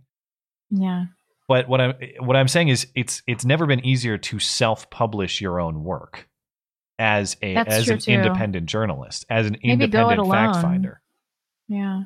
So never doubt what opportunities are available to you. But certainly if you're not proud of what you do, unless the risk would destroy your family, I think you got to reevaluate. That's such a terrible statement for anyone's job. Because sorry. I just that statement just gets to me because it sucks. I know it's not that you have to love your job. I guess I would want to clarify: are you ashamed of what you do? If you're not proud, is maybe not the same thing as ashamed. But no, he's probably understating it though. Maybe, I don't know. If there's shame and regret about what you're doing, you shouldn't sell out your conscience in that way. This is Curly Q. Did you hear the Kamala Harris statement about the riots continuing until election and past election? Did it ring to you like a threat if Trump gets elected? I hate the term dog whistle because it was like not invented, but because you're the chief dog whistler in town. Yeah, it's utilized by the left. Although I do dog whistle just constantly. like me talking about Ben Shapiro is a straight up dog whistle that doesn't get picked up algorithmically. It was very insensitive to cowboys, that conversation. So insensitive to cowboys. So I think that there's some fairness in that. But the left does this all the time too. Like all the time. Sure. And I think that we're getting a lot of that, and a lot of it around the masks, and like I'm getting this vibe from the left that they're signaling to the American people that all these restrictions are going to ease up if we elect Biden. There have been a lot of statements to that effect, and I don't know about this one. I don't think I've heard this specific statement, but that is a general theme of the Democratic Party's campaigning right now. Vote for us and the chaos will end. Joe Biden came out and said, I promise you less hurricanes, less fires, less natural disasters. How? I saw It's one idiot in the comment section, but I saw what's going on now characterized as Republican weather. We're suffering Republican weather right now. What does that even? As though people are pulling those levers. Okay. But yeah, I do think they are generally running on a theme of vote for us to fix the chaos. And until we're in power, we don't care about the chaos. I don't know if threat is a right word for that, but it's a soft threat or soft kind of, what's the term? Extortion, that sort of thing. Do what we say and the threat will go away. Yeah. I don't respond well to that. I view that as, I'm not saying they're terrorists. I think that's too far, but I think it's in that theme. It like, do what we say and violent threat against you will go away. Mm-hmm. I don't like that. I don't respond well to that. I ain't submitting to that. Who's next? Josh. Do you want to take this one? Do you want me to read it? Go for it. I feel that Black Lives Matter is an attempt by the Dems to segregate and isolate the Black American back into a corner once again. If and when Black Americans begin to think for themselves and vote on personal beliefs and moral value, the Dems surely lose their stranglehold on this voting bloc by continually labeling our president as a racist and any other conservative that crosses them, and labeling whites as a whole in this country racist. They're attempting to corral Black voters by stoking feelings of hate and fear where none are due. Your thoughts? Yeah, I think that's fairly obvious, right? But is every time they do it becomes less effective. Like, I think that middle America still is getting offended by being called racist, but once it's happened to you 4 million times, it no longer has, like, somebody could be yelling in my face that I'm a racist and I would just feel nothing. I remember when Daryl called me racist and it actually hurt. And now it's like, now it's like, cool story, bro. Cool. Yeah. It's like somebody telling me I'm blonde or whatever. Like, I have a neutral opinion of you saying something like that about me. And that's just how it has a desensitizing effect on all people. You can't just use the same criticism over and over. It's not an argument. And we're still in this stage in the United States where middle America is like fighting back. They're like, nuh-uh, I'm not a racist. I'm real scared for the left and Black people for that matter, when middle America is like, I don't care what you think about me. I don't give a shit. To the other theme of this question, I used to think the like Democratic plantation talk and that they intentionally wanted to keep Black people under control was a little overstated. I mostly thought that these are people who have good intent, but it turns out their policies end up harming those people they're trying to help. Now, though, I don't know, man. I'm a little warmer to this sort of cynical thought that, no, a lot of this is actually an intentional control mechanism. You look at Joe Biden's statements like vote for me or you ain't Black. I know it's kind of an off-the-cuff old dementia Joe comment, But I'm starting to warm up to the idea that it's not about good intentions gone wrong. It is about keeping pets and keeping them under control. And I hope that's not the case, because I think that's a very harsh brand of evil that I don't want to be real. But I think there's some truth to it. Yeah, it's evil, but we also see the Black community being clearly manipulated by the left, and they're allowing it. They're the fools of the left. And so I'm like, if you are receptive to this kind of manipulation, you deserve whatever happens to you. Like, this is on you. Recent polls have shown that Trump is polling exceptionally well with Black people relative to prior Republicans. Now, we're still talking about maybe 20%, maybe. Yeah, but that's an improvement from like 5. It might happen over time, but yeah, I think I'm more cynical about the approach here than thinking it's just it's all just good intentions gone wrong. Anyway, Red says, with all the destroyed and bankrupt businesses ruined by the riots and corona measures, how many Marvin Heemeyers do you think we will have following this? I don't know the name. Is that that's the guy from Tread? He's the Killdozer guy. Yeah, I mean, we're going to see this kind of vigilante action more and more frequently as people feel like it's just anarchy on the left that's sanctioned legally. There are going to be more people like this, obviously. Well, in these days, so as far as I understand his case, it was that basically city council or local government had ruined him, so he went after government buildings. I think it's more nuanced than that, though. I went into the documentary thinking I was going to be way more sympathetic to him than I actually turned out to be. Like, this guy's kind of a terrorist. Well, he maybe made some wrong choices, but you got to admire the engineering spirit. Don't For you? Sure. Yeah. I think if things like that happen, though, I think it's mostly going to be against the mob. Like, I'm talking like more intentional car crashes into the mob type shit, stuff like that. I don't necessarily. I'm getting to the point. I agree with you. Like, I'm getting to the point where if somebody steamrolled over some of these protesters, like Roger Rabbit style, I don't even know that I would be like, they're a danger to society. I'd be like, well, American hero. And I think that other Americans are feeling the same way. Like, who's gonna deal with this? Who are gonna deal with these domestic terrorists? Is nobody gonna deal with this? Yeah. And I think that people are going to start to rise up and think that vigilante justice is the only way if the state's not protected. Well, it is. If the state does not fulfill its obligation in upholding justice, then yeah, vigilante justice is the only way, and it will happen. Oh, our friend Michael Schlecht. You want this one? Michael Schlecht. I think I cut off some of his. Okay, so he had like a whole thing about how he wanted to hate Hamilton, the musical, and then like couldn't make himself hate it. So knowing that Manuel Miranda, who is the maker of Hamilton, embraces the party that wants you to fundamentally dismantle the system set up by the people he honors in this musical, do you ever find yourself struggling to separate the artist from the art all the time? Yeah. All the time. Okay, so you guys know I love Tool so much. I made the mistake of watching the Maynard interview with Joe Rogan and like can't get into this new album. I just can't do it because now I know he's fucking retarded, and I wish I wouldn't have watched it. My advice to people is like, try to enjoy people's art and just don't learn anything about. I don't need to know who you are to enjoy your art or like why you did this. It's not super important. Yeah. There are a lot of filmmakers like that, and then I find out more about them, and then I see all the propaganda seeping through the screenplay, and I'm like, can't I just fucking enjoy one thing? It's happened to me with virtually every musical artist I've ever enjoyed, because of course I've followed them all on social media.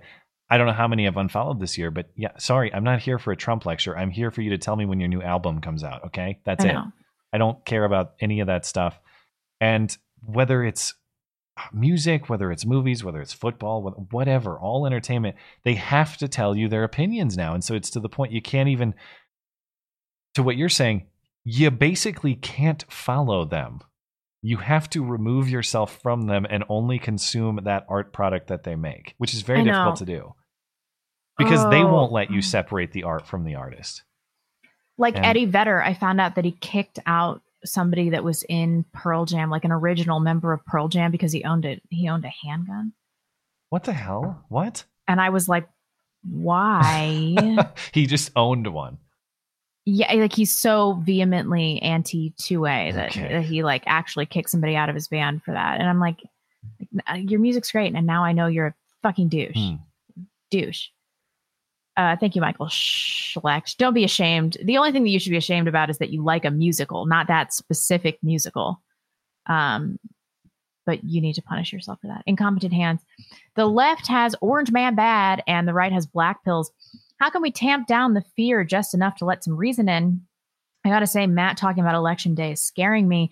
Do you think the debates will change anything much? Okay, let's take some of these questions one at a time. How can we tamp down the fear just enough to let some reason in? I don't know. I mean, fear's not really, political fear is not really affecting my decision making. I'm not like so afraid that I can't make any decisions. I'm like, I'm scared, so I'm going to prepare. I think that it is mobilizing in many ways. Sure. And obviously, I'm pessimistic about Election Day. I don't think anyone's going to accept the results, and I think it's going to lead to chaos beyond what we've seen already. But I don't. I don't think it's fear based. I'm watching what is happening in the world, and I'm applying the reason of what's going to happen when this new factor is applied to the existing chaos. I mean, trust me, I take no joy in being pessimistic about this as someone who is usually fairly optimistic. The other side of it is I don't think that I can be faithful to reason and roll into this election day with rose-colored lenses. I think that there are serious philosophical conflicts in this country that are being manifested in all sorts of violent ways across the country. And when you throw in election that nobody believes, listen, this is already a pretty bad cocktail. That is going to be toxic. So I trust me, I don't like saying that either. But to me, I think that is based on reason. I don't think that I'm being fearful. And of course, I hope that that's not the outcome. I just think you prepare for that. Yep. What are the other questions? Okay. Do you think the debates will change anything much? Do you think they'll happen? And I don't know. Maybe it's possible that that Biden just can't get a sentence out. I can't imagine being truly undecided in this election, but they are out there. Do I think that it'll change much in terms of the fundamental conflict we actually have for this country? No. Do I think that it will change much in terms of the purported result of the election? Maybe. There are people who still have yet to make up their mind, and debates might be important for that. Do you think we still have time for both sides, or do you think we still have time, or will both sides grab their righteous fear and go to war? Well, as I've said, I think that we have a moral obligation to use our words until we can't, and I'm gonna stick with that throughout. I'm not going to take any sort of aggression against anybody else. And I'm going to keep using my words, trying to persuade people toward what I believe are objectively right morals and values. And if they still insist on coming to my community to do the sort of things that they've been doing elsewhere, that's when the war that you're talking about starts. But I'm not going to them. I'm not going to pick a fight with anybody else. Yeah, I mean, I guess that's true. They will come. Probably. They're not stopping anywhere. Okay, I'm so fucking sick of answering this question. I don't know how many times I've had to answer this question on this show. Oh shit, it's another circumcision one. All right, I'll tap out. This is like the fifth time. This one's all you. I won't even opine. This is from Halston. How does Blonde reconcile her hatred of circumcision? This sounds like some cope because somebody mutilated your genitals, Halston. Reconcile her hatred of circumcision with the fact that, at least according to the Bible, is so fucking smart. God was the one who instituted the practice in the first place, starting with Abraham. If circumcision is evil, why is it okay when God does it? Okay, I don't know. Like, I do know where it comes from because Abrahamic religions are mandated circumcised. I understand that. I understand the origin, that is. But if you look through the Bible, there are like hundreds of anti-circumcision verses, like tons. I dropped one in here, but there's so many. Google it. Just Google it. I hate to be that person, but I don't want to spend 20 minutes on this. But if you look at the anti-circumcision clauses verses in the Bible, like they are abundant. I think that there are seriously like 120. 1, behold, I, Paul, tell you that if you be circumcised, Christ will be of no advantage to you. I think That's pretty explicit. But I don't think that circumcision is some sort of Christian mandate at all.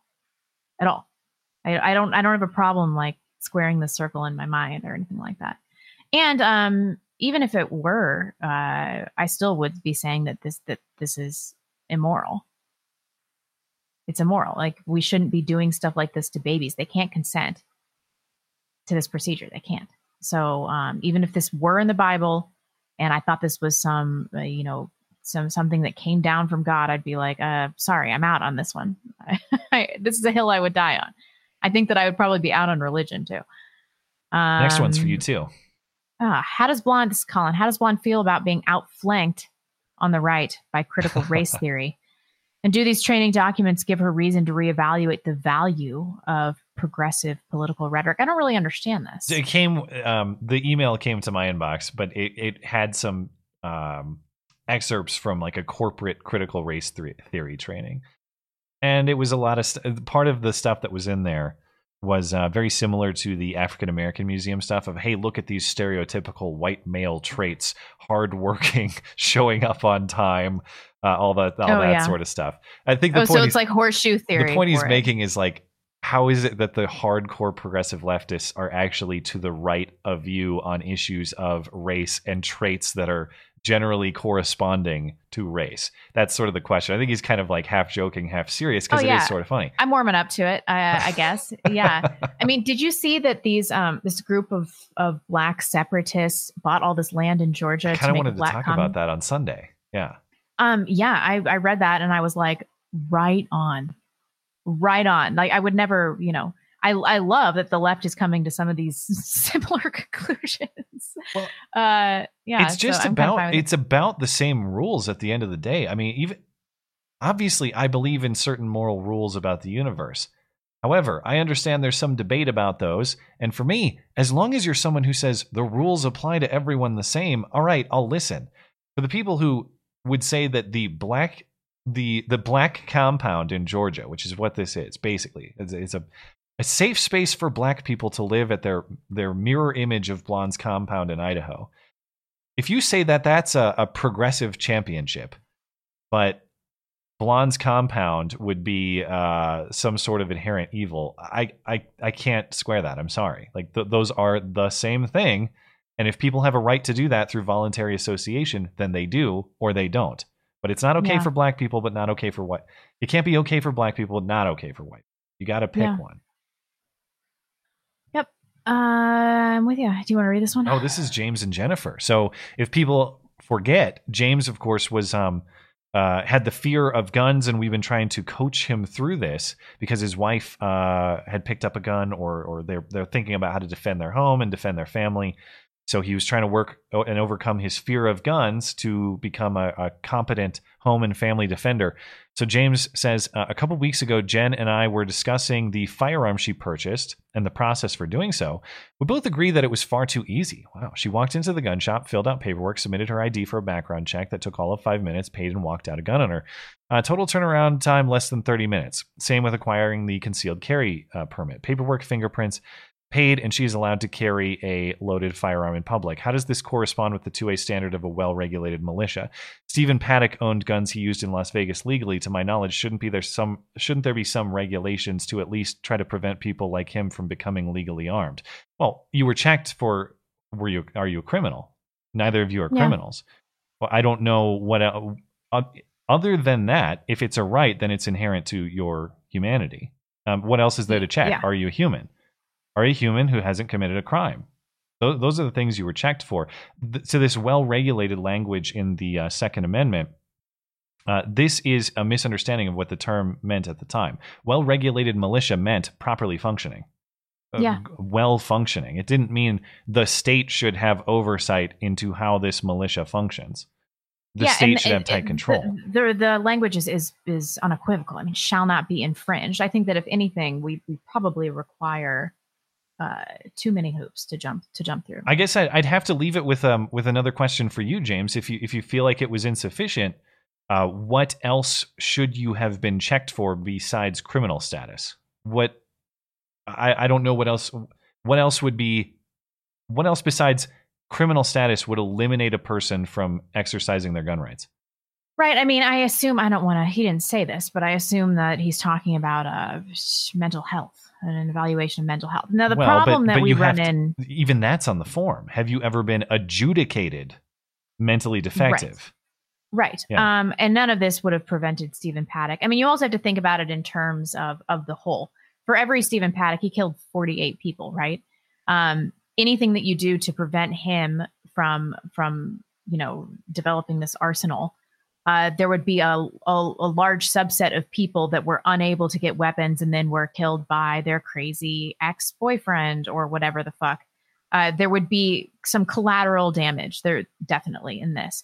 Now, if you're talking about mental health issues, what's to say that somebody's not going to prevent you from getting a gun because you have generalized anxiety disorder or Asperger's or something like that, which James does. I mean, I don't see a clear way to delineate who and who should not have a gun based on any kind of mental health check, except for the one that's already enacted. Yeah, and here's the uncomfortable truth about guys like Stephen Paddock. Let's say that Stephen Paddock had something that prohibited him from firearm possession. Let's say he was a criminal. Let's say he was adjudicated mentally defective, whatever. He was a prohibited person. He couldn't have the guns legally that he did have. The technology exists, okay? Making an AR-15, someone with base level metal machining skills can do this. Once you've put together the Legos yourself and you have the knowledge of how these parts actually are assembled, okay, you're talking about specifically formed pieces of metal and springs, and that's about it, all right? This is not complicated technology, and I agree that people who have shown themselves to be threats against society violently, we ought not to have them armed. I agree with that generally. But if we think that simply telling people they can't have the technology will stop them, I don't think you could do that any more than you could ban the car. Okay, the technology exists. People will know how to build them. You can't put that genie back in the bottle. The only thing you can do is allow good people to defend themselves with the same technology that the bad guys have. And I know that's a little uncomfortable. I've had friends of mine say the same thing. I want to live in a world where Las Vegas isn't possible. Okay, great. Sign me up for that world. We don't live in that world. And you can't make that world. We live in this world, and in this world, bad people can build tools to harm you very efficiently if they like. The answer to that is to be able to defend yourself very efficiently by preparing accordingly. Ironically, this is one of the things that just hasn't changed that much since the founding. No, and and this is what drives me nuts about the left too. None of the founding principles are about technology. They're about timeless, eternal truths. Right. It doesn't matter whether you got Twitter or whether you got an AR-15. The fundamental truth of the right is technology independent. It has nothing to do with that. I know this is trite now because I've said it so many times, but like just the idea that the founders, who were some of like the greatest thinkers in the history of mankind, like high IQ white individuals, could not foresee that there would be technological advancements across the board is so fucking retarded. Like, I can't believe people make this argument. Like they couldn't have, they saw technological advancement within their lives, especially in weaponry. Like obviously something would exist that was entirely different in 100 years, 200 years, 500 years. And they wrote it as such. Thank you, James. And again, I'm glad you're going down this path. I wish you all the best in your continued but come on, progress. Like, get on board. Hey, James is coming around. Is he? Because this sounds like a real regression. He's coming around, man. Telling you, he's getting there. Management says, what do you think we can do about Congress's use of the Commerce Clause? They use it to justify subversion of the 10th Amendment. They can regulate interstate and intrastate commerce, and in the case of firearms, institute full totalitarian control. This is a right up your alley. I don't know a lot about the origin, about the founding fathers' thoughts on the Interstate Commerce Clause and about the court's opinions over time. I do know that in terms of my political preferences, that the interpretation of that clause to apply to regulate or outright ban possessions of all sorts of things has been overbroad. So I'll give you an example. In theory, the federal government has the constitutional authority to regulate interstate commerce insofar as, let's say, I want to build an automatic rifle here in Montana. the federal government could say you can't go into Idaho and sell that. Okay, that would be interstate commerce. It's been interpreted to mean that I can't make that weapon, period, which the state of Montana has tried to get around. We have Firearms Freedom Act here since 2009 that says if you manufacture, for example, a fully automatic weapon in the state of Montana, that's within our state lines. We don't care about that. The feds, that's not interstate commerce. The feds can't come here and enforce that. Now, of course, the feds will. So it's not like I can do that and get away with it. But that's the question. What interstate commerce has happened? I think that's the same rationale they use for a lot of drug stuff. Maybe not. I might be overspeaking my understanding there. But the point is, the federal government should not have the authority to regulate constitutionally, to regulate something that is produced and sold strictly within one state. There's no, that's not interstate commerce in that way. Yet it's being interpreted to ban all sorts of things, firearms or otherwise, because supposedly it's interstate commerce. I think we need to get a tighter understanding on what that actually means. But I'm not the expert. Chris Ann Hall could tell you a lot more about that. Henry says, what are the topics that you wish you'd learned more in high school and or college, and you think others should also be learning about? History and constitutional values. History and American civics, I would say. Yeah. Yes, American civics. Yeah, so many historical events. I wish I would have learned less about the Holocaust, which I was just taught constantly. I really didn't learn that much about the Holocaust. I took class voluntarily in college, but as far as high school, it was not. We were just learning about it all the time. It was like roped into every curriculum. We read Elie Wiesel's Night twice in high school. I've read that one. Although I did read Anne Frank's diary. I remember. And we read that. Yeah, it was just like so much Holocaust. But in the meantime, I've never heard of the Holodomor until that's true. I didn't know what that was until your video. And that was it's just ridiculous. I just got such a shite education in terms of history. It was really biased. So yeah, definitely less of that. Like an accurate representation of several wars.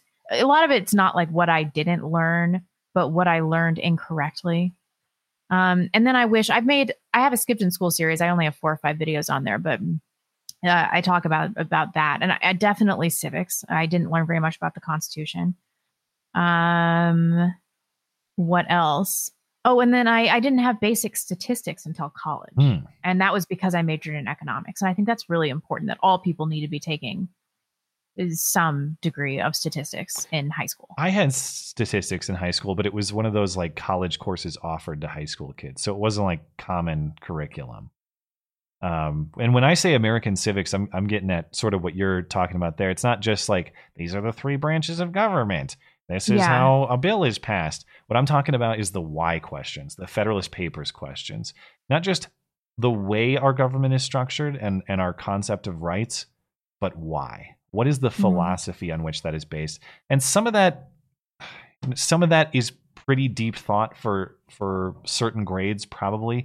But man, by the time you're 17, 18, I really wish we taught our young adults the why questions, because I'm so tired. Like I went on Twitter the other day and it was some blue check bitching about how the state of California has 40 million people and 2 senators. And then these other 25 states have 40 million people and 40 some it was like 23 states have 46 senators, a population of 40 million. California has a population of 40 million and 2 senators.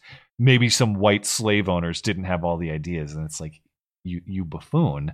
The whole idea is that California should not have total domination over everybody else. If so, why would we bother having states at all? Why wouldn't we just be one giant country?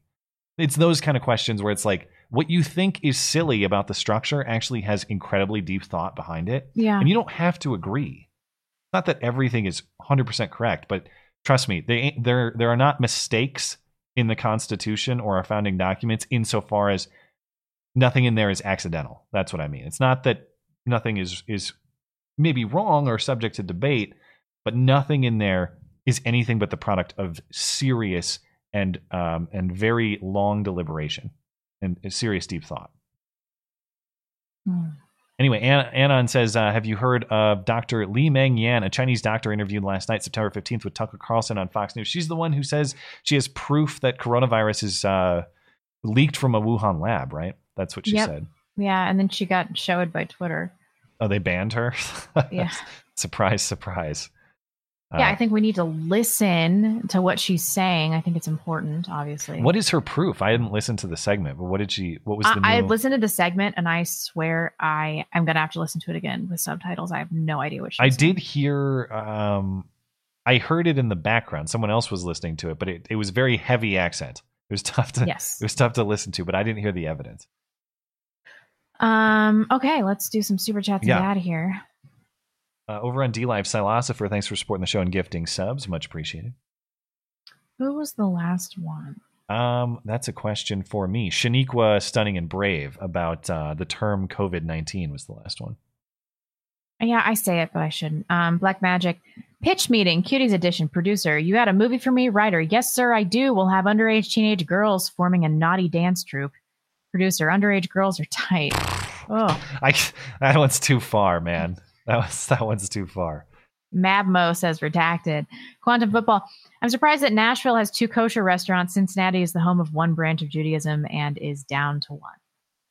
Well, I had put thought to that, actually. I figured there must be a significant Jewish population or presence for Nashville to be on the board.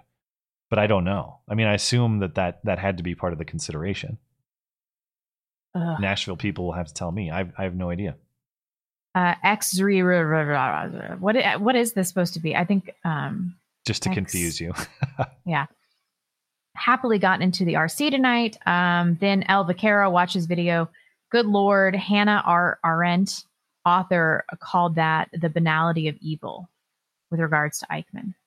If it's the cartel violence montage I was talking about, yeah, dude, it can't be unseen. It's psychologically damaging. Jason Bolt, we need to build something new. I'm with you, Jason. Bare Bones, I was having similar anxieties about the future of my kids in 2016 and discovered a certain podcast that gave me a new faith in millennials. Thanks. Oh, I appreciate the optimism tonight, guys. It is nice to hear. And, I know. Have you seen that video of that Gen Z guy who's like, he's at an airport or something, and these 2 women are harassing him about his mask? No. And he's like, I don't need a mask. I'm not sick. Would somebody that has a virus look this good? And he dances backwards. And I think his shorts say virginity rocks. But that's the kind of shit Gen that Z, needs to be done. Yeah, it's not. I appreciate that because one, it's the courage to defy the conventional wisdom and the nonsensical orders. But beyond that, the ability to do it in a trolly, funny way. I mean, that's how the right won in 2016 with Trump. It wasn't just that they had the truth and kind of an admirable resistance or defiance. It's that they had wit and charm and humor. That's how they won people like me. Yep. And so... my husband just texted me about the baby.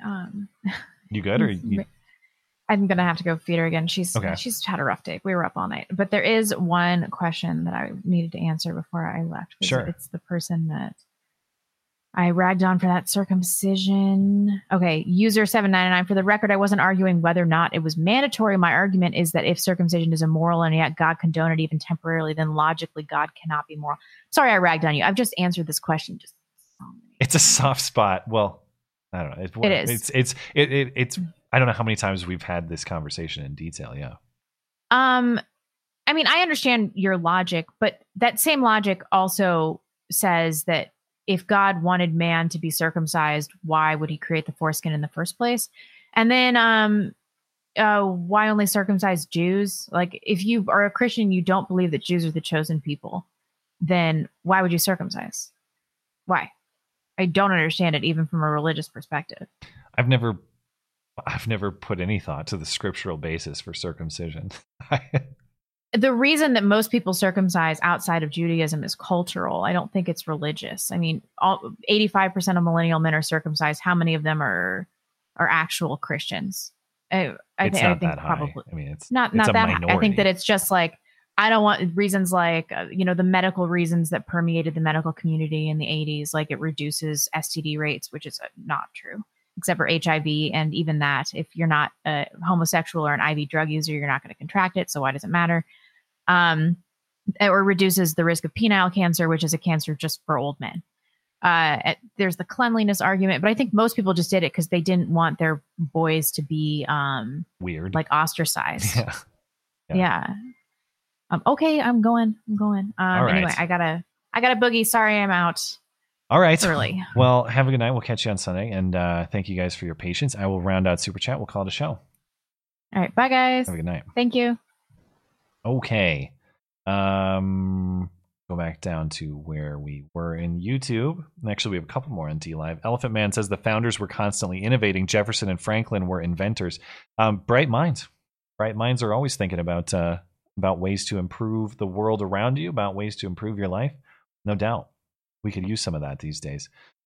Dangerous Spaces question. Presidents can only serve 2 terms, but you can be vice president for 2 terms and then president. By the way, always happy to help the new callers where I can. Well, we appreciate that. Yeah, as far as I understand, it's only the president that is limited, that has term limits, right? For the amendment. I might be mistaken in that. But I don't think there's any sort of limitation. Could you be an infinite vice president, but only president for 2 terms? Admittedly, I'm not 100% sure on that one.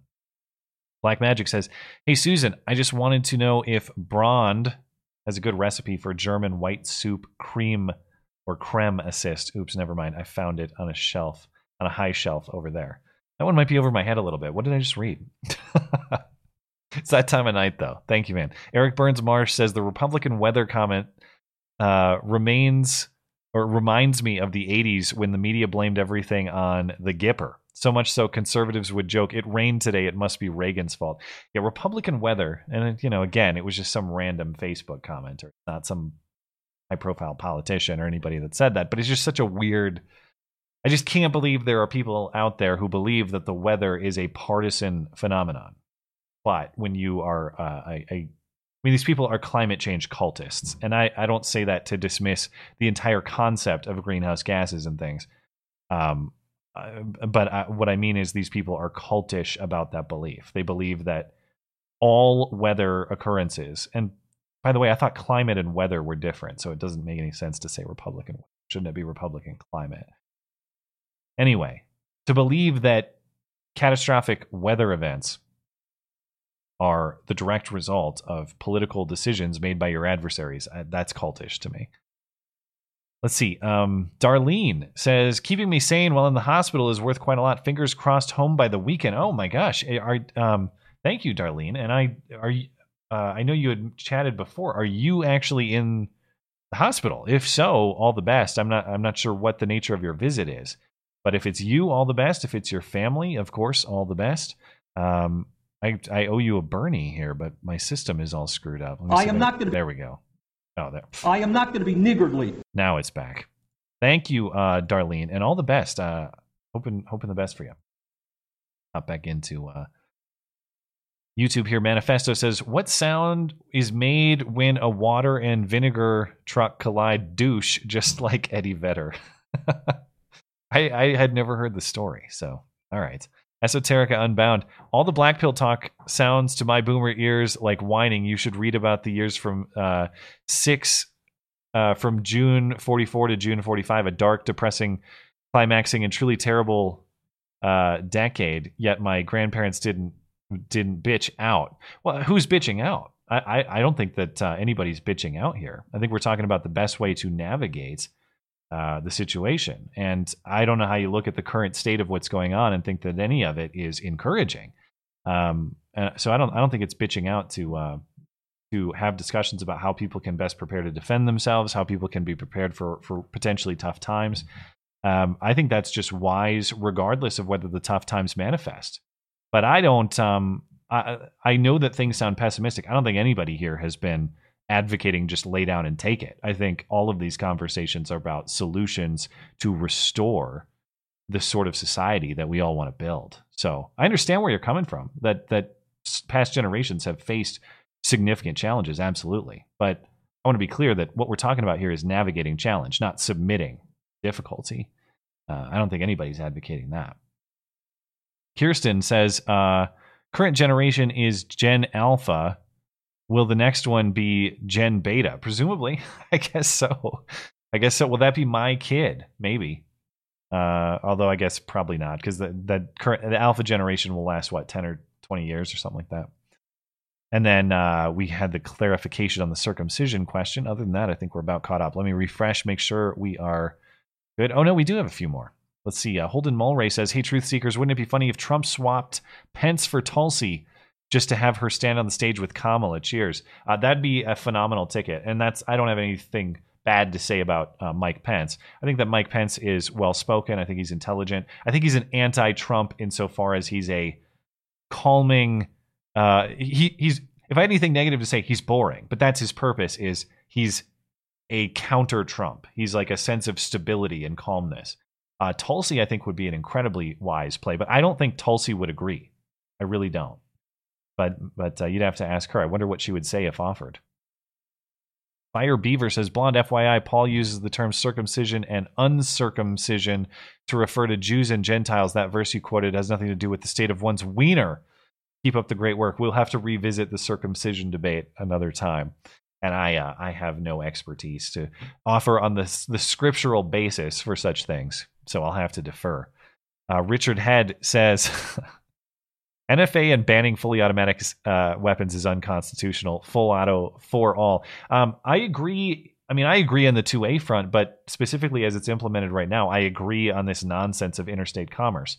That is to say, if the state of Montana wants to be fine with me manufacturing a fully automatic weapon in the state of Montana and having it myself and never crossing state lines, Constitution ain't got nothing to say about that, man, in addition to it having things to say about protecting my Second Amendment rights. So, I think the current standard is unconstitutional in multiple ways. That said, to our ATF monitor, I would never dream of violating state or federal firearm regulations, and I don't. So, just for clarity on that end, don't snipe my dog, don't snipe my wife. No, I am not interested in assembling illegal, unregistered SBRs, SBSs, silencers, fully automatic weapons, none of it. I am not interested in any of that unless, of course, properly registered the appropriate federal authorities. Jacob Hirend says, if one world government is unfeasible, then why one national?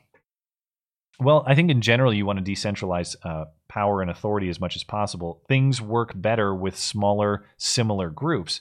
And I think the question that you're asking does apply to the United States generally. At what point is a country just too large to get along? How much of that is at play here? I do think there are nefarious Marxist forces at play trying to undermine our value system. But the other side of it is a country of 340, 50 million people just too big to get along on common terms anyway? Is it even plausible or feasible to keep that country together? For the same reason you can't keep the entire world together, can you keep that many millions of people on one giant continent together with any sort of hope for everybody getting along well and peacefully? I don't know. It might be that we've kind of outgrown our system. I don't know that the founders really had an idea on what the geographical or population limits of the United States might be. Of course, they tried to mitigate against those dangers by keeping most authority at the state and local levels. But even when you do that, even if we had authority primarily, let's say in my state of Montana or my city here in Bozeman, at what point do I just really have nothing in common with somebody who lives in New York City? And if there's nothing in common, why should we share a country? What benefit is that to either party? Those are questions that I think we have to answer. And again, Susan, peacefully. All right, I'm not saying like, oh, we have nothing in common, so let's go to war. I'm saying we have nothing in common, so why should we share a legal structure, for example? Why should we share borders? Why should we share anything that are part of a civil society? It's not a warfare thing.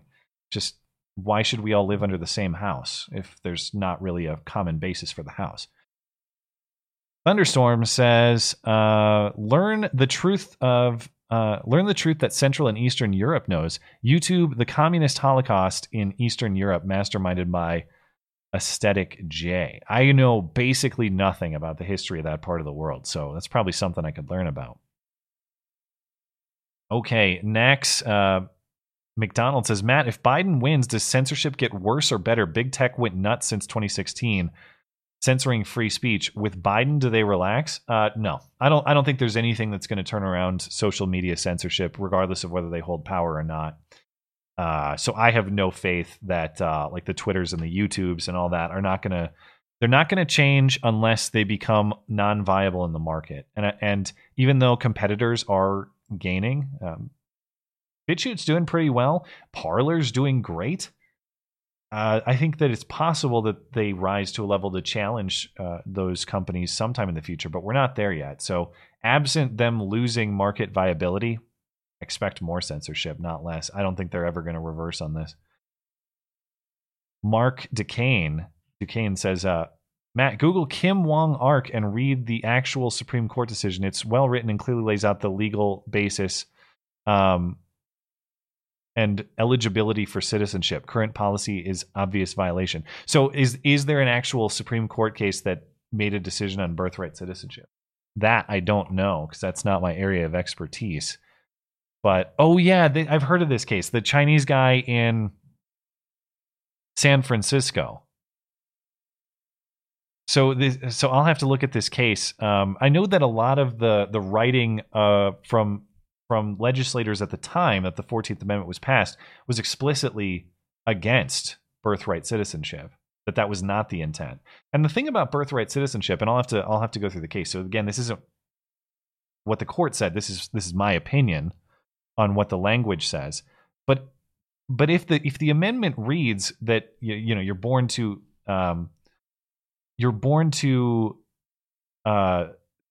citizens or people subject to the jurisdiction thereof. Subject to the jurisdiction thereof is the language in the 14th Amendment that's applicable here. And that language was put in there to specifically exclude the children of ambassadors, for example, just because, say, the French ambassadors are in the United States and they have a child, or he has a child with his wife while he's here. Is that child an American citizen by virtue solely of being born on American soil? No, that wasn't the intent. So if it's something like ambassadors' children don't get automatic citizenship, why the hell would someone who crossed the river illegally, why would their child get automatic citizenship? It doesn't stand to reason with the intent of the authors of the amendment at the time. So maybe I'll look into this some more, or maybe it'd be great to talk to KrisAnne Hall, because I'd have to read for years to have the understanding that KrisAnne Hall does. This is not any sort of expertise for me. It's just something I have interest in. Thunderstorm, Central Europe and Russia knows this info. It's common knowledge. YouTube, the communist Holocaust. Or did I already read this one? Maybe I did. Maybe I got mixed up. But yes, I will check that out. Over on DLive, Jen Collins says the Constitution is well set up. We don't follow it. I agree. We generally have deviated from its original vision. Nax McDonald says, Matt, do you hold libertarian views, and have you heard of Sargon Akkad or Styx Hexenhammer? Not only have I heard of them, I consider them both friends. They're both great guys. They've both been on the stream, actually, although it has been a little while. So we could probably catch up with both of them. I'm not a big fan of labels. I don't like to claim libertarianism. However, if libertarianism means that government has a limited and essentially sole purpose of defending and securing the rights of the people, then yes, that is my general view. That is government's sole legitimate reason for existing, and it shouldn't do much beyond that sole legitimate reason for existing. So I would say that I have views that align with libertarian philosophy. The Libertarian Party is maybe the number one reason why I avoid that label, because Libertarian Party's got a candidate up there tweeting Black Lives Matter Marxist crap all the time, and that's not anywhere aligned with my views. But yes, Sargon and Styx, both good dudes, both killing it on their YouTube channels and on BitChute and elsewhere. Otherwise, they're part of my daily listens. So yes, good guys. Let's check Streamlabs before we get out of here. We'll call it a night. Let's see.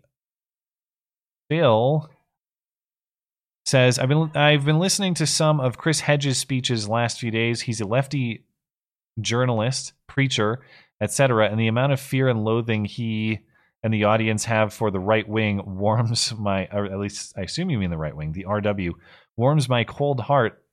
Build a tribe, embrace the struggle. Am I going to get in trouble for this one? I think this one might be spicy. I don't know, man. This one is probably Susan bait, Phil. I can't. I don't know that I can go. I don't know that I can get into that one. It's something. Let's see. I'll characterize the theme. I think that we were talking prior about black voters potentially warming up to Trump, or at least abandoning the Republican Party. He is he says that would certainly warm his perspective. And I don't know. That's the best I could do, Phil. Man, you're trying to. That was just too far, so I have to move on. I appreciate it though. I appreciate your good spirit with doing what I can to navigate Susan's world. All right, I think we're good, guys. Let me check YouTube. We'll call it a night and make sure we're good. Oh, we do have one more from Kirsten. Kirsten says Gen Alpha is 2010 to 2024. Gen Beta is 2025 to 2039. I'll be pretty old. No, what am I thinking? God, my brain is shot. You can tell. Oh yeah, so if I have kids past 2025, we're only 5 years out now, and I don't know how many kids we'll plan on having, but it's certainly possible I have kids past 2025. So the dream is still alive. All right, we're gonna call it a show there. Thank you for hanging out with us tonight, guys. And of course, I feel great to have a successful show production-wise. Man, it feels good to relax and not have Discord going crazy and trying to navigate all the technical chaos. So thanks for hanging out with us. We will, of course, be back on Sunday. I definitely want to talk about these Biden and Harris gaffes. I definitely want to talk more about the arsons that are going on the West Coast, and they are arsons, at least some of them. I saw this Tulsa police shooting. That was nasty. Who knows? We'll see you then.